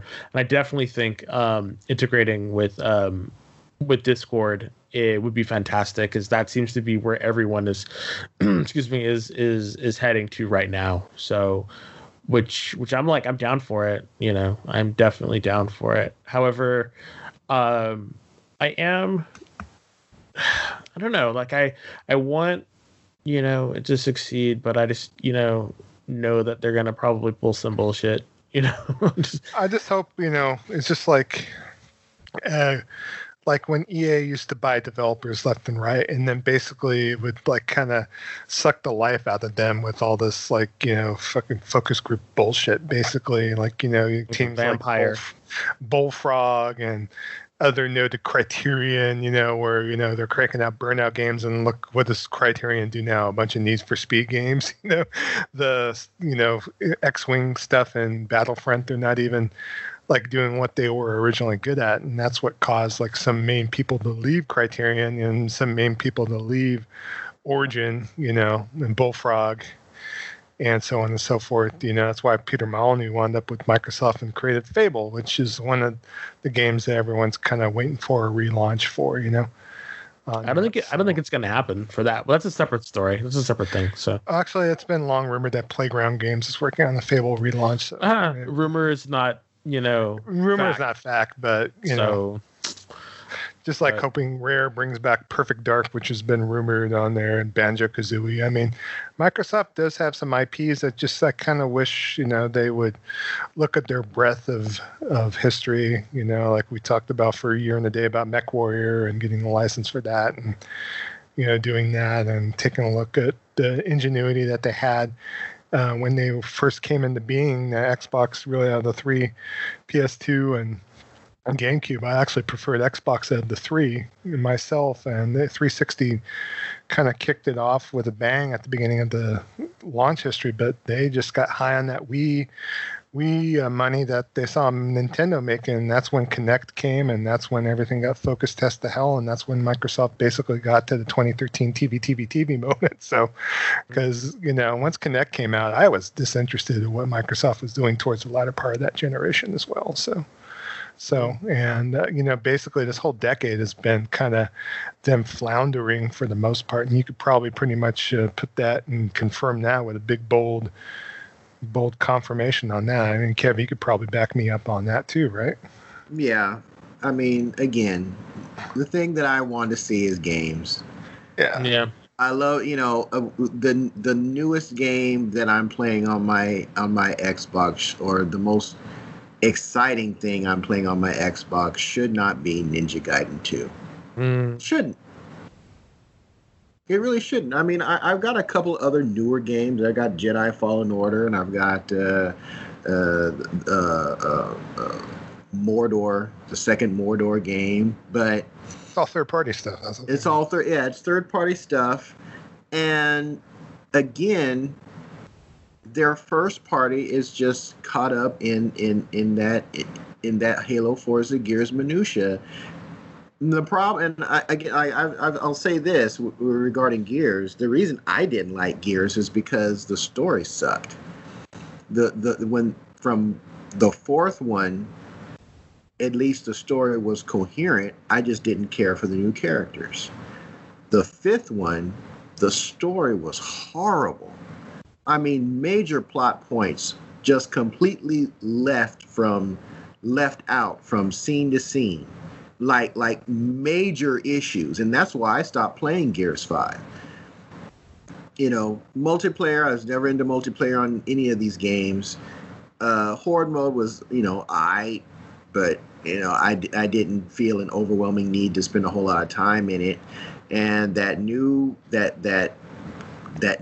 mode that they came out with for 5, it just didn't seem all that appealing to me either. So I was in it for the story, and the story just was so bad that I didn't even finish it. I probably made it to a little bit past the halfway point in that game, and I just said, I can't do this anymore. So, I would like to see them come up with some new ideas. So, they've bought all these new studios. I don't want to see a whole lot of Bleeding Edge and Grounded coming from these cats. I just have that feeling that I'm going to. And part of my problem, and that's probably 90% of my problem with Xbox, is that I want Xbox to be like the company from the 360 or the original Xbox. That company was hungry. That company was securing them third-party deals and getting that exclusive content. I like it when companies compete for my dollar. And I have just got to come to a point where I'm either just going to accept that Xbox no longer exists and just move on, which I have done, and just stop tripping on it. But I just remember all of the great gaming experiences that I had, particularly on that original Xbox, and how much talent those first-party studios had. And I just don't believe, most of those people obviously are not there anymore in any way, shape, or form.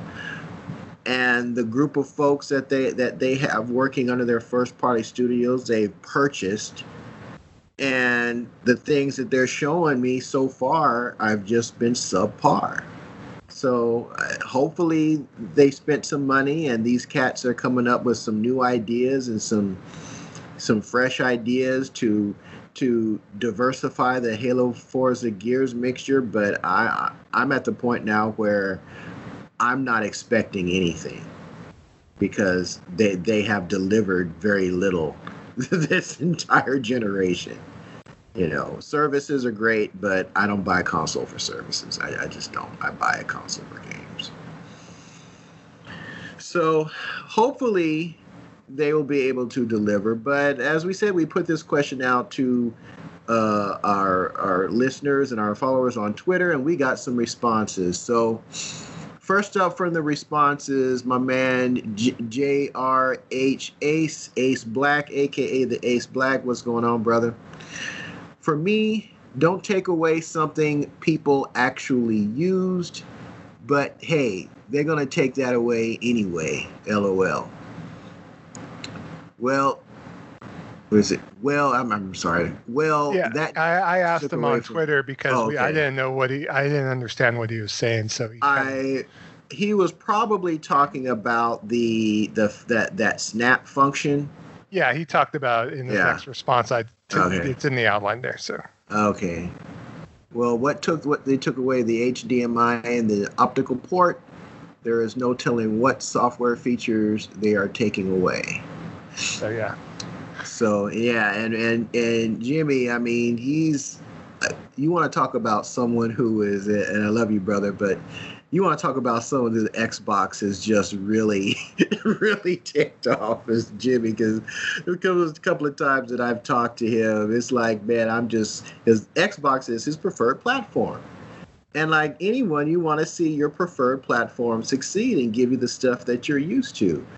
But just in the conversations that I've had with him, it's like they have really just let him down. So like I see him on PlayStation more often. That could be his kids playing too. But Jimmy, there's help for you, brother. It's called a PlayStation. You already know that. You already know that. Games over here, we're here for you, brother. Well, and next his comments, I mean, who knows what happens, but I think he's kind of an outlier because of the fact that, even the host on the GH Radio podcast, I know Chris, aka Lefty Brown, and other people got used to having the HDMI in options and watching their television programs through their Xbox, and it's kind of part of their day to day. I mean, they turn on their Xbox to watch TV, so so then they should have made a cable box instead of a console. That's what they did basically, is what they were trying to do back in 2013. But you kind of see why they're kind of stepping away, because they want to, just like with the Kinect, kind of take a step back and not really comment about it, that this is the old system, this is the new system. So, I mean, obviously, you still have the Xbox One X. If you own that system, you could use the HDMI in on that thing all day long if you want still on there. Optical port, I know that's one of the things that they eliminated. I kind of use it for my sound, but I've fortunately got a new TV that has an optical out. So basically, I'm just using that instead on there. So it's going to be no harm, no foul for me. But I can imagine people out there, especially with the sound bars that use an optical in on there, that they rely on the optical out from the system if need be. So we'll have to see what solutions Microsoft come with on there. I know I use my Astro A50s on my Xbox One X, and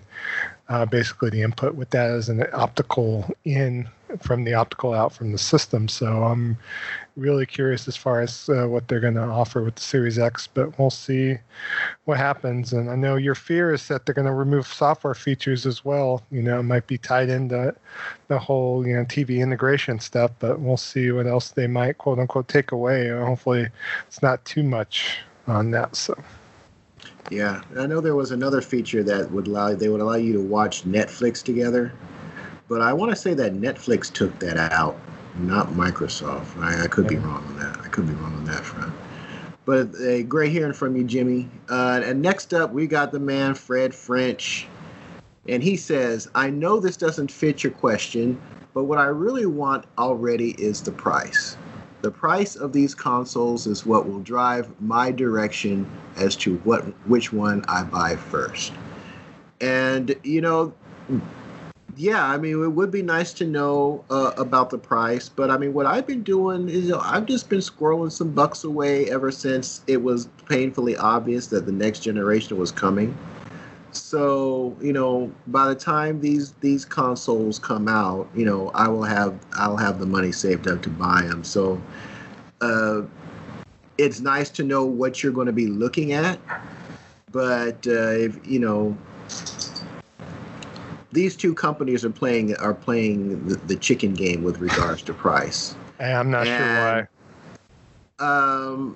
I think it's because, this was my own personal opinion, I think if you're the market leader, you don't have to make a move. You wait for your competition to plant first, and then you move accordingly. That's just smart business. So it would behoove Microsoft, it puts the pressure on Microsoft to get their console or consoles priced as aggressively as it goes. Like we keep hearing about, how Microsoft is putting, all of their efforts behind the Series X launch, and how it's going to be aggressively priced, and how they're going to, be willing to take X amount of dollars per hit, per console sold. We'll see how that works.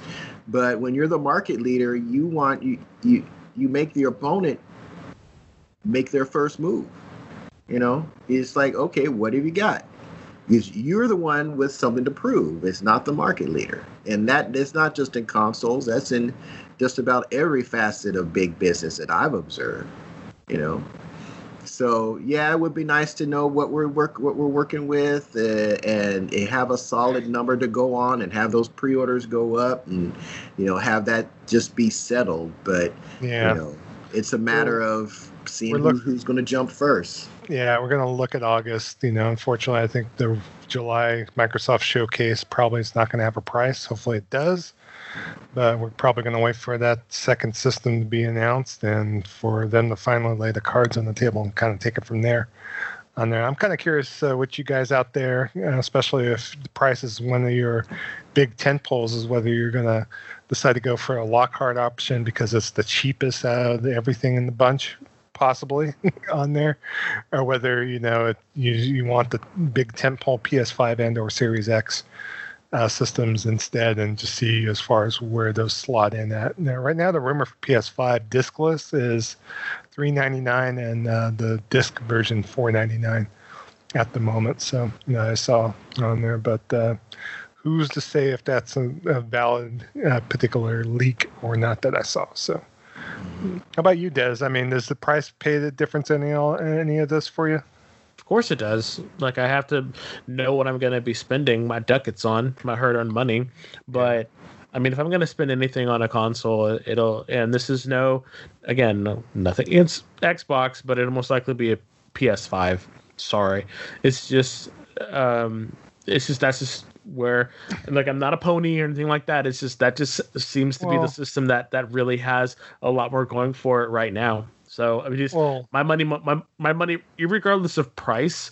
Seriously, irregardless of price, my money's on a PS5 just because it showed more value it's shown that it has more value than an Xbox right now. So now that could change if Xbox comes out with some bomb ass games and they're like, look, we got this, we got that, we got this, we got that. Then I'd be like, oh shit, maybe it's time to take some notice. Maybe. But like Kevin said before, you like it when people compete for your money, or compete, to show you what you got, Yeah. But it looks like they're not running the same race. I don't know what, like I really don't. So until Microsoft shows me more, I just can't see myself buying, like, day one. Like, I ended up buying an Xbox because I got it on sale and you found me a really good sale on it. So sure, I'll buy it. I had some disposable income. I was able to buy it and I did. No, for out of the box first day, like, if you had a gun to my head and said, what you going to buy first day? PS5 all the way. What? Yeah, I know. What, Ratchet and Clank and Spider-Man. I mean, Miles Morales for you. Hello? Versus Grounded and Bleeding Edge. I mean, or whatever they're going to do, because I haven't seen anything. Yeah. It's kind of laying low at the Microsoft Palace, unfortunately, right now. So, yep. So we'll see once they lift the lid and see what comes out. It's just like opening day at the ballpark. We'll see what the starting lineup's going to look like. So, yep. I'm here for it. So next up is Alberco. I like the direction Xbox Series X is going with the PC, but honestly, I want something to really surprise me. Otherwise, both next-gen systems will be mostly the same. Then I'll just come down. It'll just come down to price. Yeah. And games, you said. And games. So yeah, that's definitely fair. Although I just have to wonder. It's like going from how feasible would this be for you guys to like completely, and it doesn't even matter, or think back to prior generations. This is Alberco's question. His response got me thinking. How many console generations did you go from the preceding one to the succeeding one, completely switching sides, meaning that you switched up? Let's say you were a Nintendo in the prior generation, and you just moved whole hog into Sega. Has that ever happened, or if that has, how many times has that happened in the prior console generation? It's happened at least twice. For me, at least twice, because I started off with the Master System, and I was down for the Master System. I don't know how I got it, but my first console that I really remember was a Sega Master System. So I was Sega all the way. Like, I was just like Sega. So folks had Nintendos, and I was like, what's that nasty looking, beige or whatever color that gray block? What? No, fuck that. So it was all about Sega, and then the Oh God! And then the Super SNES came out, and I was just like, "Whoa!" And then I was able to get, of course, 'cause my mama, my mom is, you don't know her, but she frugal as hell. I guess she found someone had a secondhand a Super Nintendo and gave it to me, and I was like, "Oh hell yeah!" So it was all about Super Nintendo, and then I never really got anything for PlayStation. I was just kind of like, PlayStation was kind of okay. And then I got really into PlayStation because of Joe and his ability to crack them so we could play bootleg games. So that's the real reason I got my first PS1 was because you could crack them, and so he was able to do that for me and play games, and so through friends, of course, but through friends, yes, through friends. That not him personally, through friends. Joe was much too sophisticated to do it himself. So that's why I got so for me it was just I would just play the PS4 the PS1 and 2 because it was just kind of fun. But the Xbox 360, I was down. Like that was it. That was the system, like right there. Like I had so much love. For it. And then the 360 came out. I don't know. Something with the 360 just didn't really. I don't know. Something about the 360 just didn't it didn't register, And so I played my 360 and then my PS4 kind of my PS3 at the same time, not at the same time, but I played them, I had games for both, but then something happened and I just started to just slowly prefer the PS3, and I don't know what happened. I just Microsoft happened. That's what in the Kinect and lack of focus on games towards the latter part. So I just kind of fell out of love with Microsoft in the 360, and then after that, the PS4 came out. I never forget. I got it for my birthday. I think you and Joe and Paul had I think that was the one where Joe and Paul were like fucking around and they got him an Easy Bake Oven, but inside the Easy Bake Oven was the actual PS4, and I was like, what the fuck are you doing? And I was so, and then like Joe had to like hold it. So it was very funny. So I got that. I'll never forget that. That was the first time I ever bought a brand new TV for a system. I got that. I had an old like 64-inch coaxial TV. Right, Toshiba or something. Yeah, I don't know what the fuck it was, but it was fucking huge. One of those giant, so it had the big ass back, and it weighed like 80 pounds, it just like when you tried to lift it up, it dug into your hand. It was this horrible TV. It wasn't a CRT. I think it was rear projection, I believe. No, it was a CRT. It was a CRT. It's a CRT, okay. Yeah, I remember that. It had a tube on it and everything, and I'll never forget. I refused to plug in that damn PS4 until I went and bought a new TV. And I think you drove to Fry's. I think. Yeah, right? I drove to Fry's in Concord and bought an LCD TV. And I said, I'm not gonna plug this beautiful console into a fucking coax TV. No. So I'll never forget that. I was like, no. So we got rid of that TV, and I got that other TV and plugged it in. I think it was the only time I was really like, I have to have it. It has to look good. Like you didn't buy this for me to put it on this lousy ass TV. So yeah, but I think that was the main thing. And then from then on, it was just I just preferred PS4. And then they just started, like Joe said, and they started to do all this dumb shit. And I was just like, this doesn't appeal to me. Why? No, and so that's kind of what happened. I flip-flopped all the time because I was kind of, I followed where the games were and what was offering me a better experience. And it just seems like PS4 did that, or PlayStation just did that more. So I went with it. No love lost. This is kind of how it happened. For me, same thing, Kev.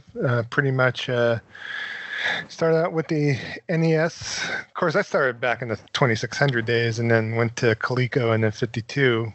Going from Coleco to 52 is just kind of a full, like a wasted opportunity. 5200 was kind of lacking on there. But from that, I got back into console gaming with the NES. Sold my NES to buy a Master System. I was playing Master System exclusively for a good, maybe year or two in my teens on there, and then got the itch and finally double dipped back in the NES. And that's when I started buying multiple platforms. I didn't just rely on one platform at that point. And of course, I started working for the federal government when I was 18. And, obviously from there, I bought a Genesis on launch, TurboGrafx 16 on launch. Bought a SNES on there. As far as any preference throughout the 90s. I love it. Single guy with disposable income. You know it. I even had a 3DO, for God's sake. Jaguar. I had an Atari Jaguar at one point. I traded to get the Jaguar, which is one of the biggest gaming mistakes in my life. Good old BRE software trading and stuff like Chrono Trigger and other stuff so I could pony up enough cash to buy a 3DO. So it's oh, Jesus. So... But I got a Zune for you, buddy. There you go. I actually like Zune, which is crazy, but of course you did. Yeah, of course. PS1, I enjoyed that system quite a bit, just for the things you mentioned, Des. But the library was very good on that system. But I was you know me, I was up in that Saturn like no one's business on there. Yeah. That was my Sega, and then obviously transitioned over to the Dreamcast on there. I actually was kind of PO'd at Sony at the beginning of the PS2 generation because I felt like, this is arrogant Sony at their, finest, basically holding back like EA support on the Dreamcast. You're looking crap like the Rubber Ducky demo and the Bouncer, Fantavision, all the launch PS2 games were fucking trash, excuse my French, on there. So I was a Dreamcast diehard as well. I should be, because Dreamcast was really awesome. And then from the next generation forward, obviously GameCube was purchased. N64 could go die in a fire as far as I'm concerned. Mario 64 and Zelda are both great. Majora's Mask I never bothered.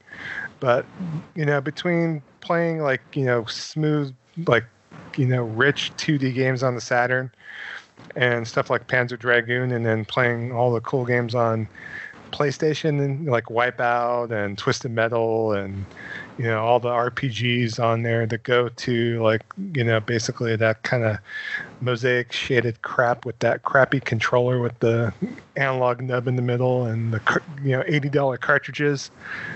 Buying crap like Mortal Kombat 64, Doom 64. It's I kind of regarded Nintendo like trash, basically, back in that gen on that. I don't know if you felt the same, Kev, or not, but I was not feeling no N64. I could tell you that right now. N64 was not my favorite platform from Nintendo by a long shot.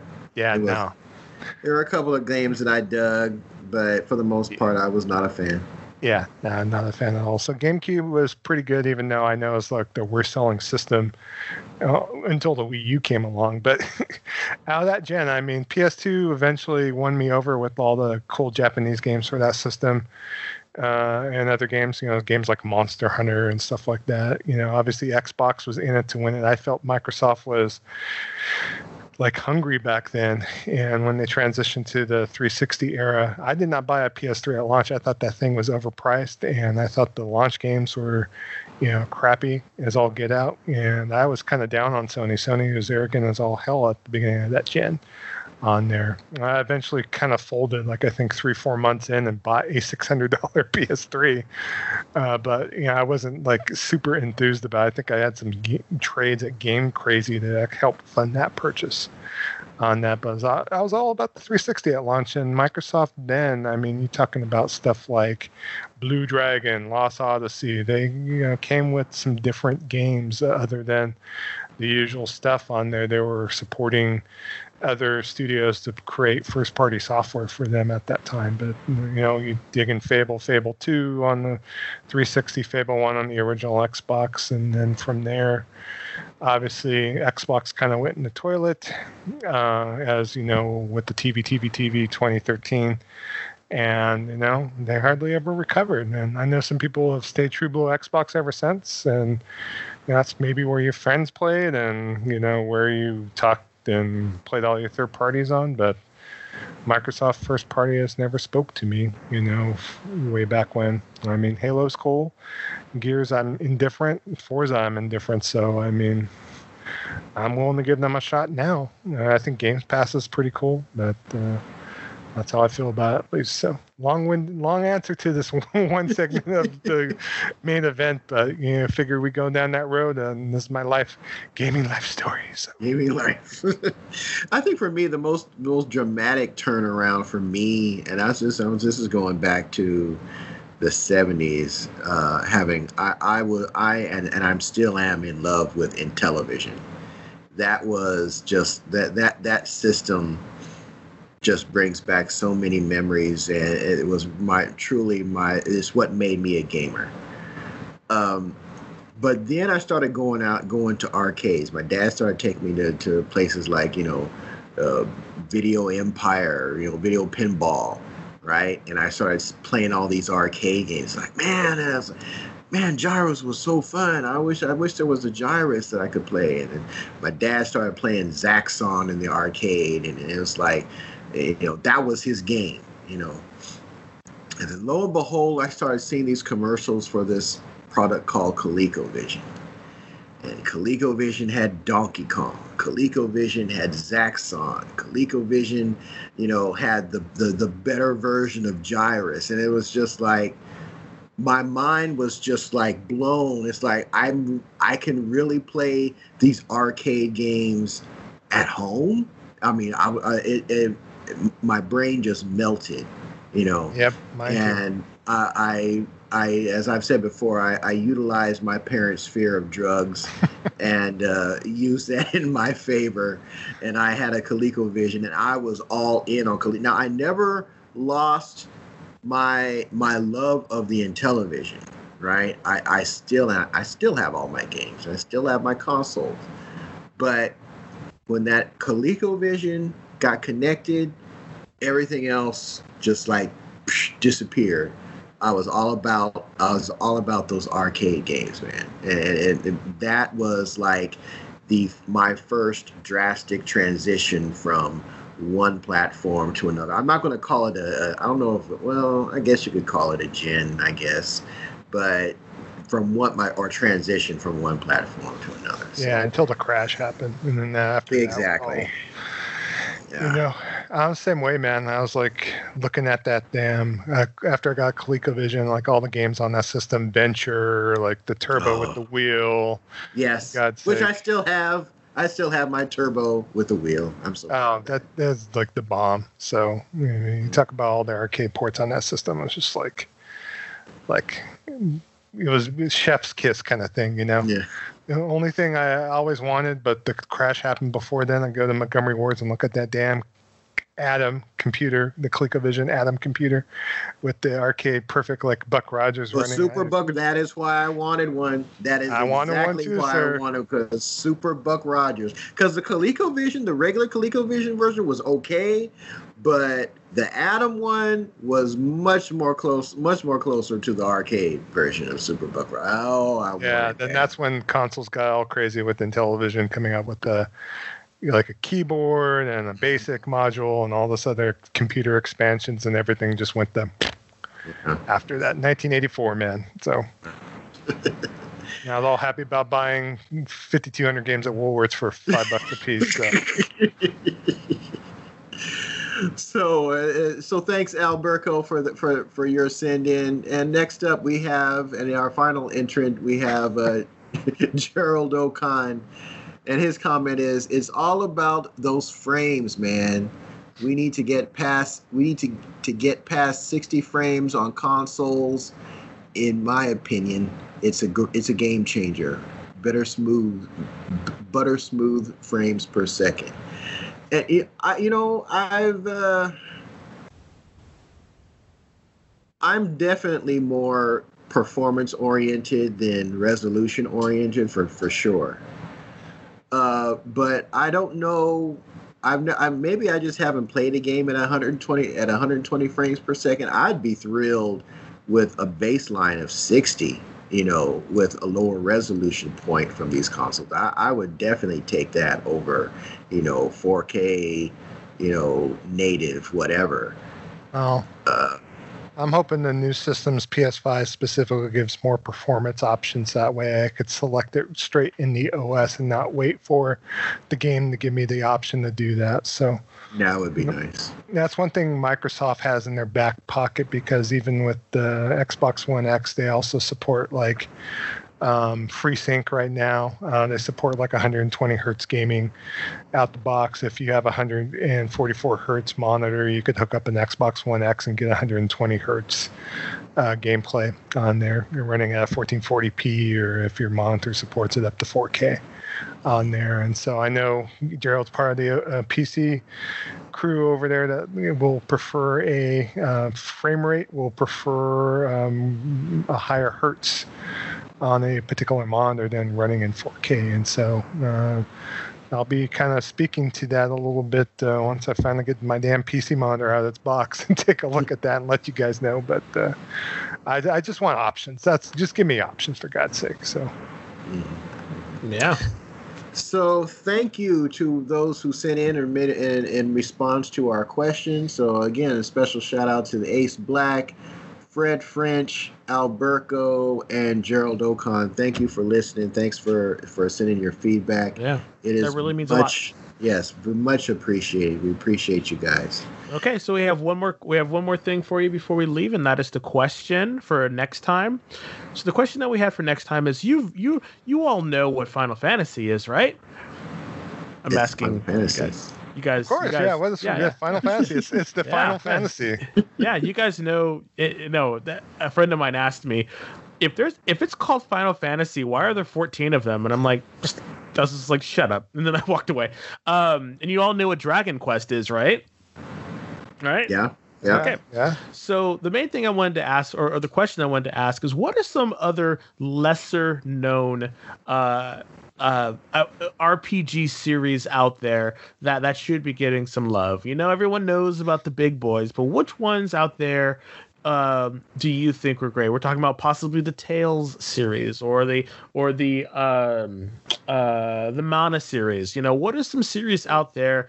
It could be classic, it could be new, that you believe should have some love. And this really kind of popped into my head because of the Ys 9 game. Like Ys 9 has been around since the 90s or the 80s even? I think it's the 90s. 85. Oh, 80. See, so that's what I'm talking about. There's other long-standing RPG franchises out there, you know, and I wanted us to shine a light on them and say, like, which ones are your favorite that really kind of, you know, speaks to you, that you think would, you know, that you just kind of always have thought that was a really good RPG. You know, it could be an action RPG. It could be a traditional turn-based. It could be real-time. You know, just whatever those RPG, an actual RPG series that is really just kind of like, wow, that was the piece de resistance. The chef's kiss. Are you talking about JRPGs, or are you talking about just any RPGs? Even you know what? I don't want to. Yeah, US developed too. I don't want to, but it has to be a series. So it has to be at least I would say three games in the series. Like you can't have two. Like it has to be 3 games in the series that makes it go. So like so Fallout would count. You know, Skyrim. But no Jade Cocoon then, right? No, Jade Cocoon only had one. That's why Chrono Trigger probably wouldn't. You know, I say Chrono Trigger, Chrono Cross. It's the same series, so yeah, we're nerding out, but we really are. But and if you've been a long-time listener, you'll know which one mine is. But I digress. So that I wanted to put that out there, and then we're also going to put that on our Twitter. We're also going to put it. And we're also going to put it on our Discord. So thank you to everyone who has joined our Discord. But that's the question for next week. Please let us know your thoughts, okay? All right. So that is our question for the following week, as Des said. And definitely hoping that we get as much play on that question as we did for this week. And again, much appreciated. We love the feedback from it for the show. We really do. Game night. Game nights are taking place on Thursdays, 9 p.m. Eastern Standard Time, 6 p.m. Pacific Standard Time.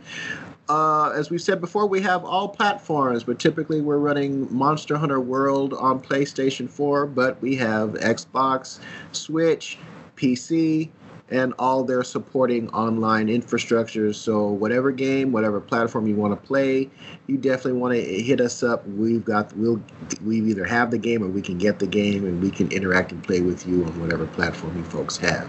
Oh, we're gonna have a Destiny 2 game night? Oh my god. Leave this chat. Contact. You can reach our show at gamingvessels.com if you have any questions, concerns, want to give us your feedback on something that we've said. If you'd like to be a part of the show, you're going to want to send your email to gamingvessels@gmail.com. On Twitter, we can be found at Gaming Vessels, and individually, I can be found at Shonuff71. That's SHONUFF, the number 71.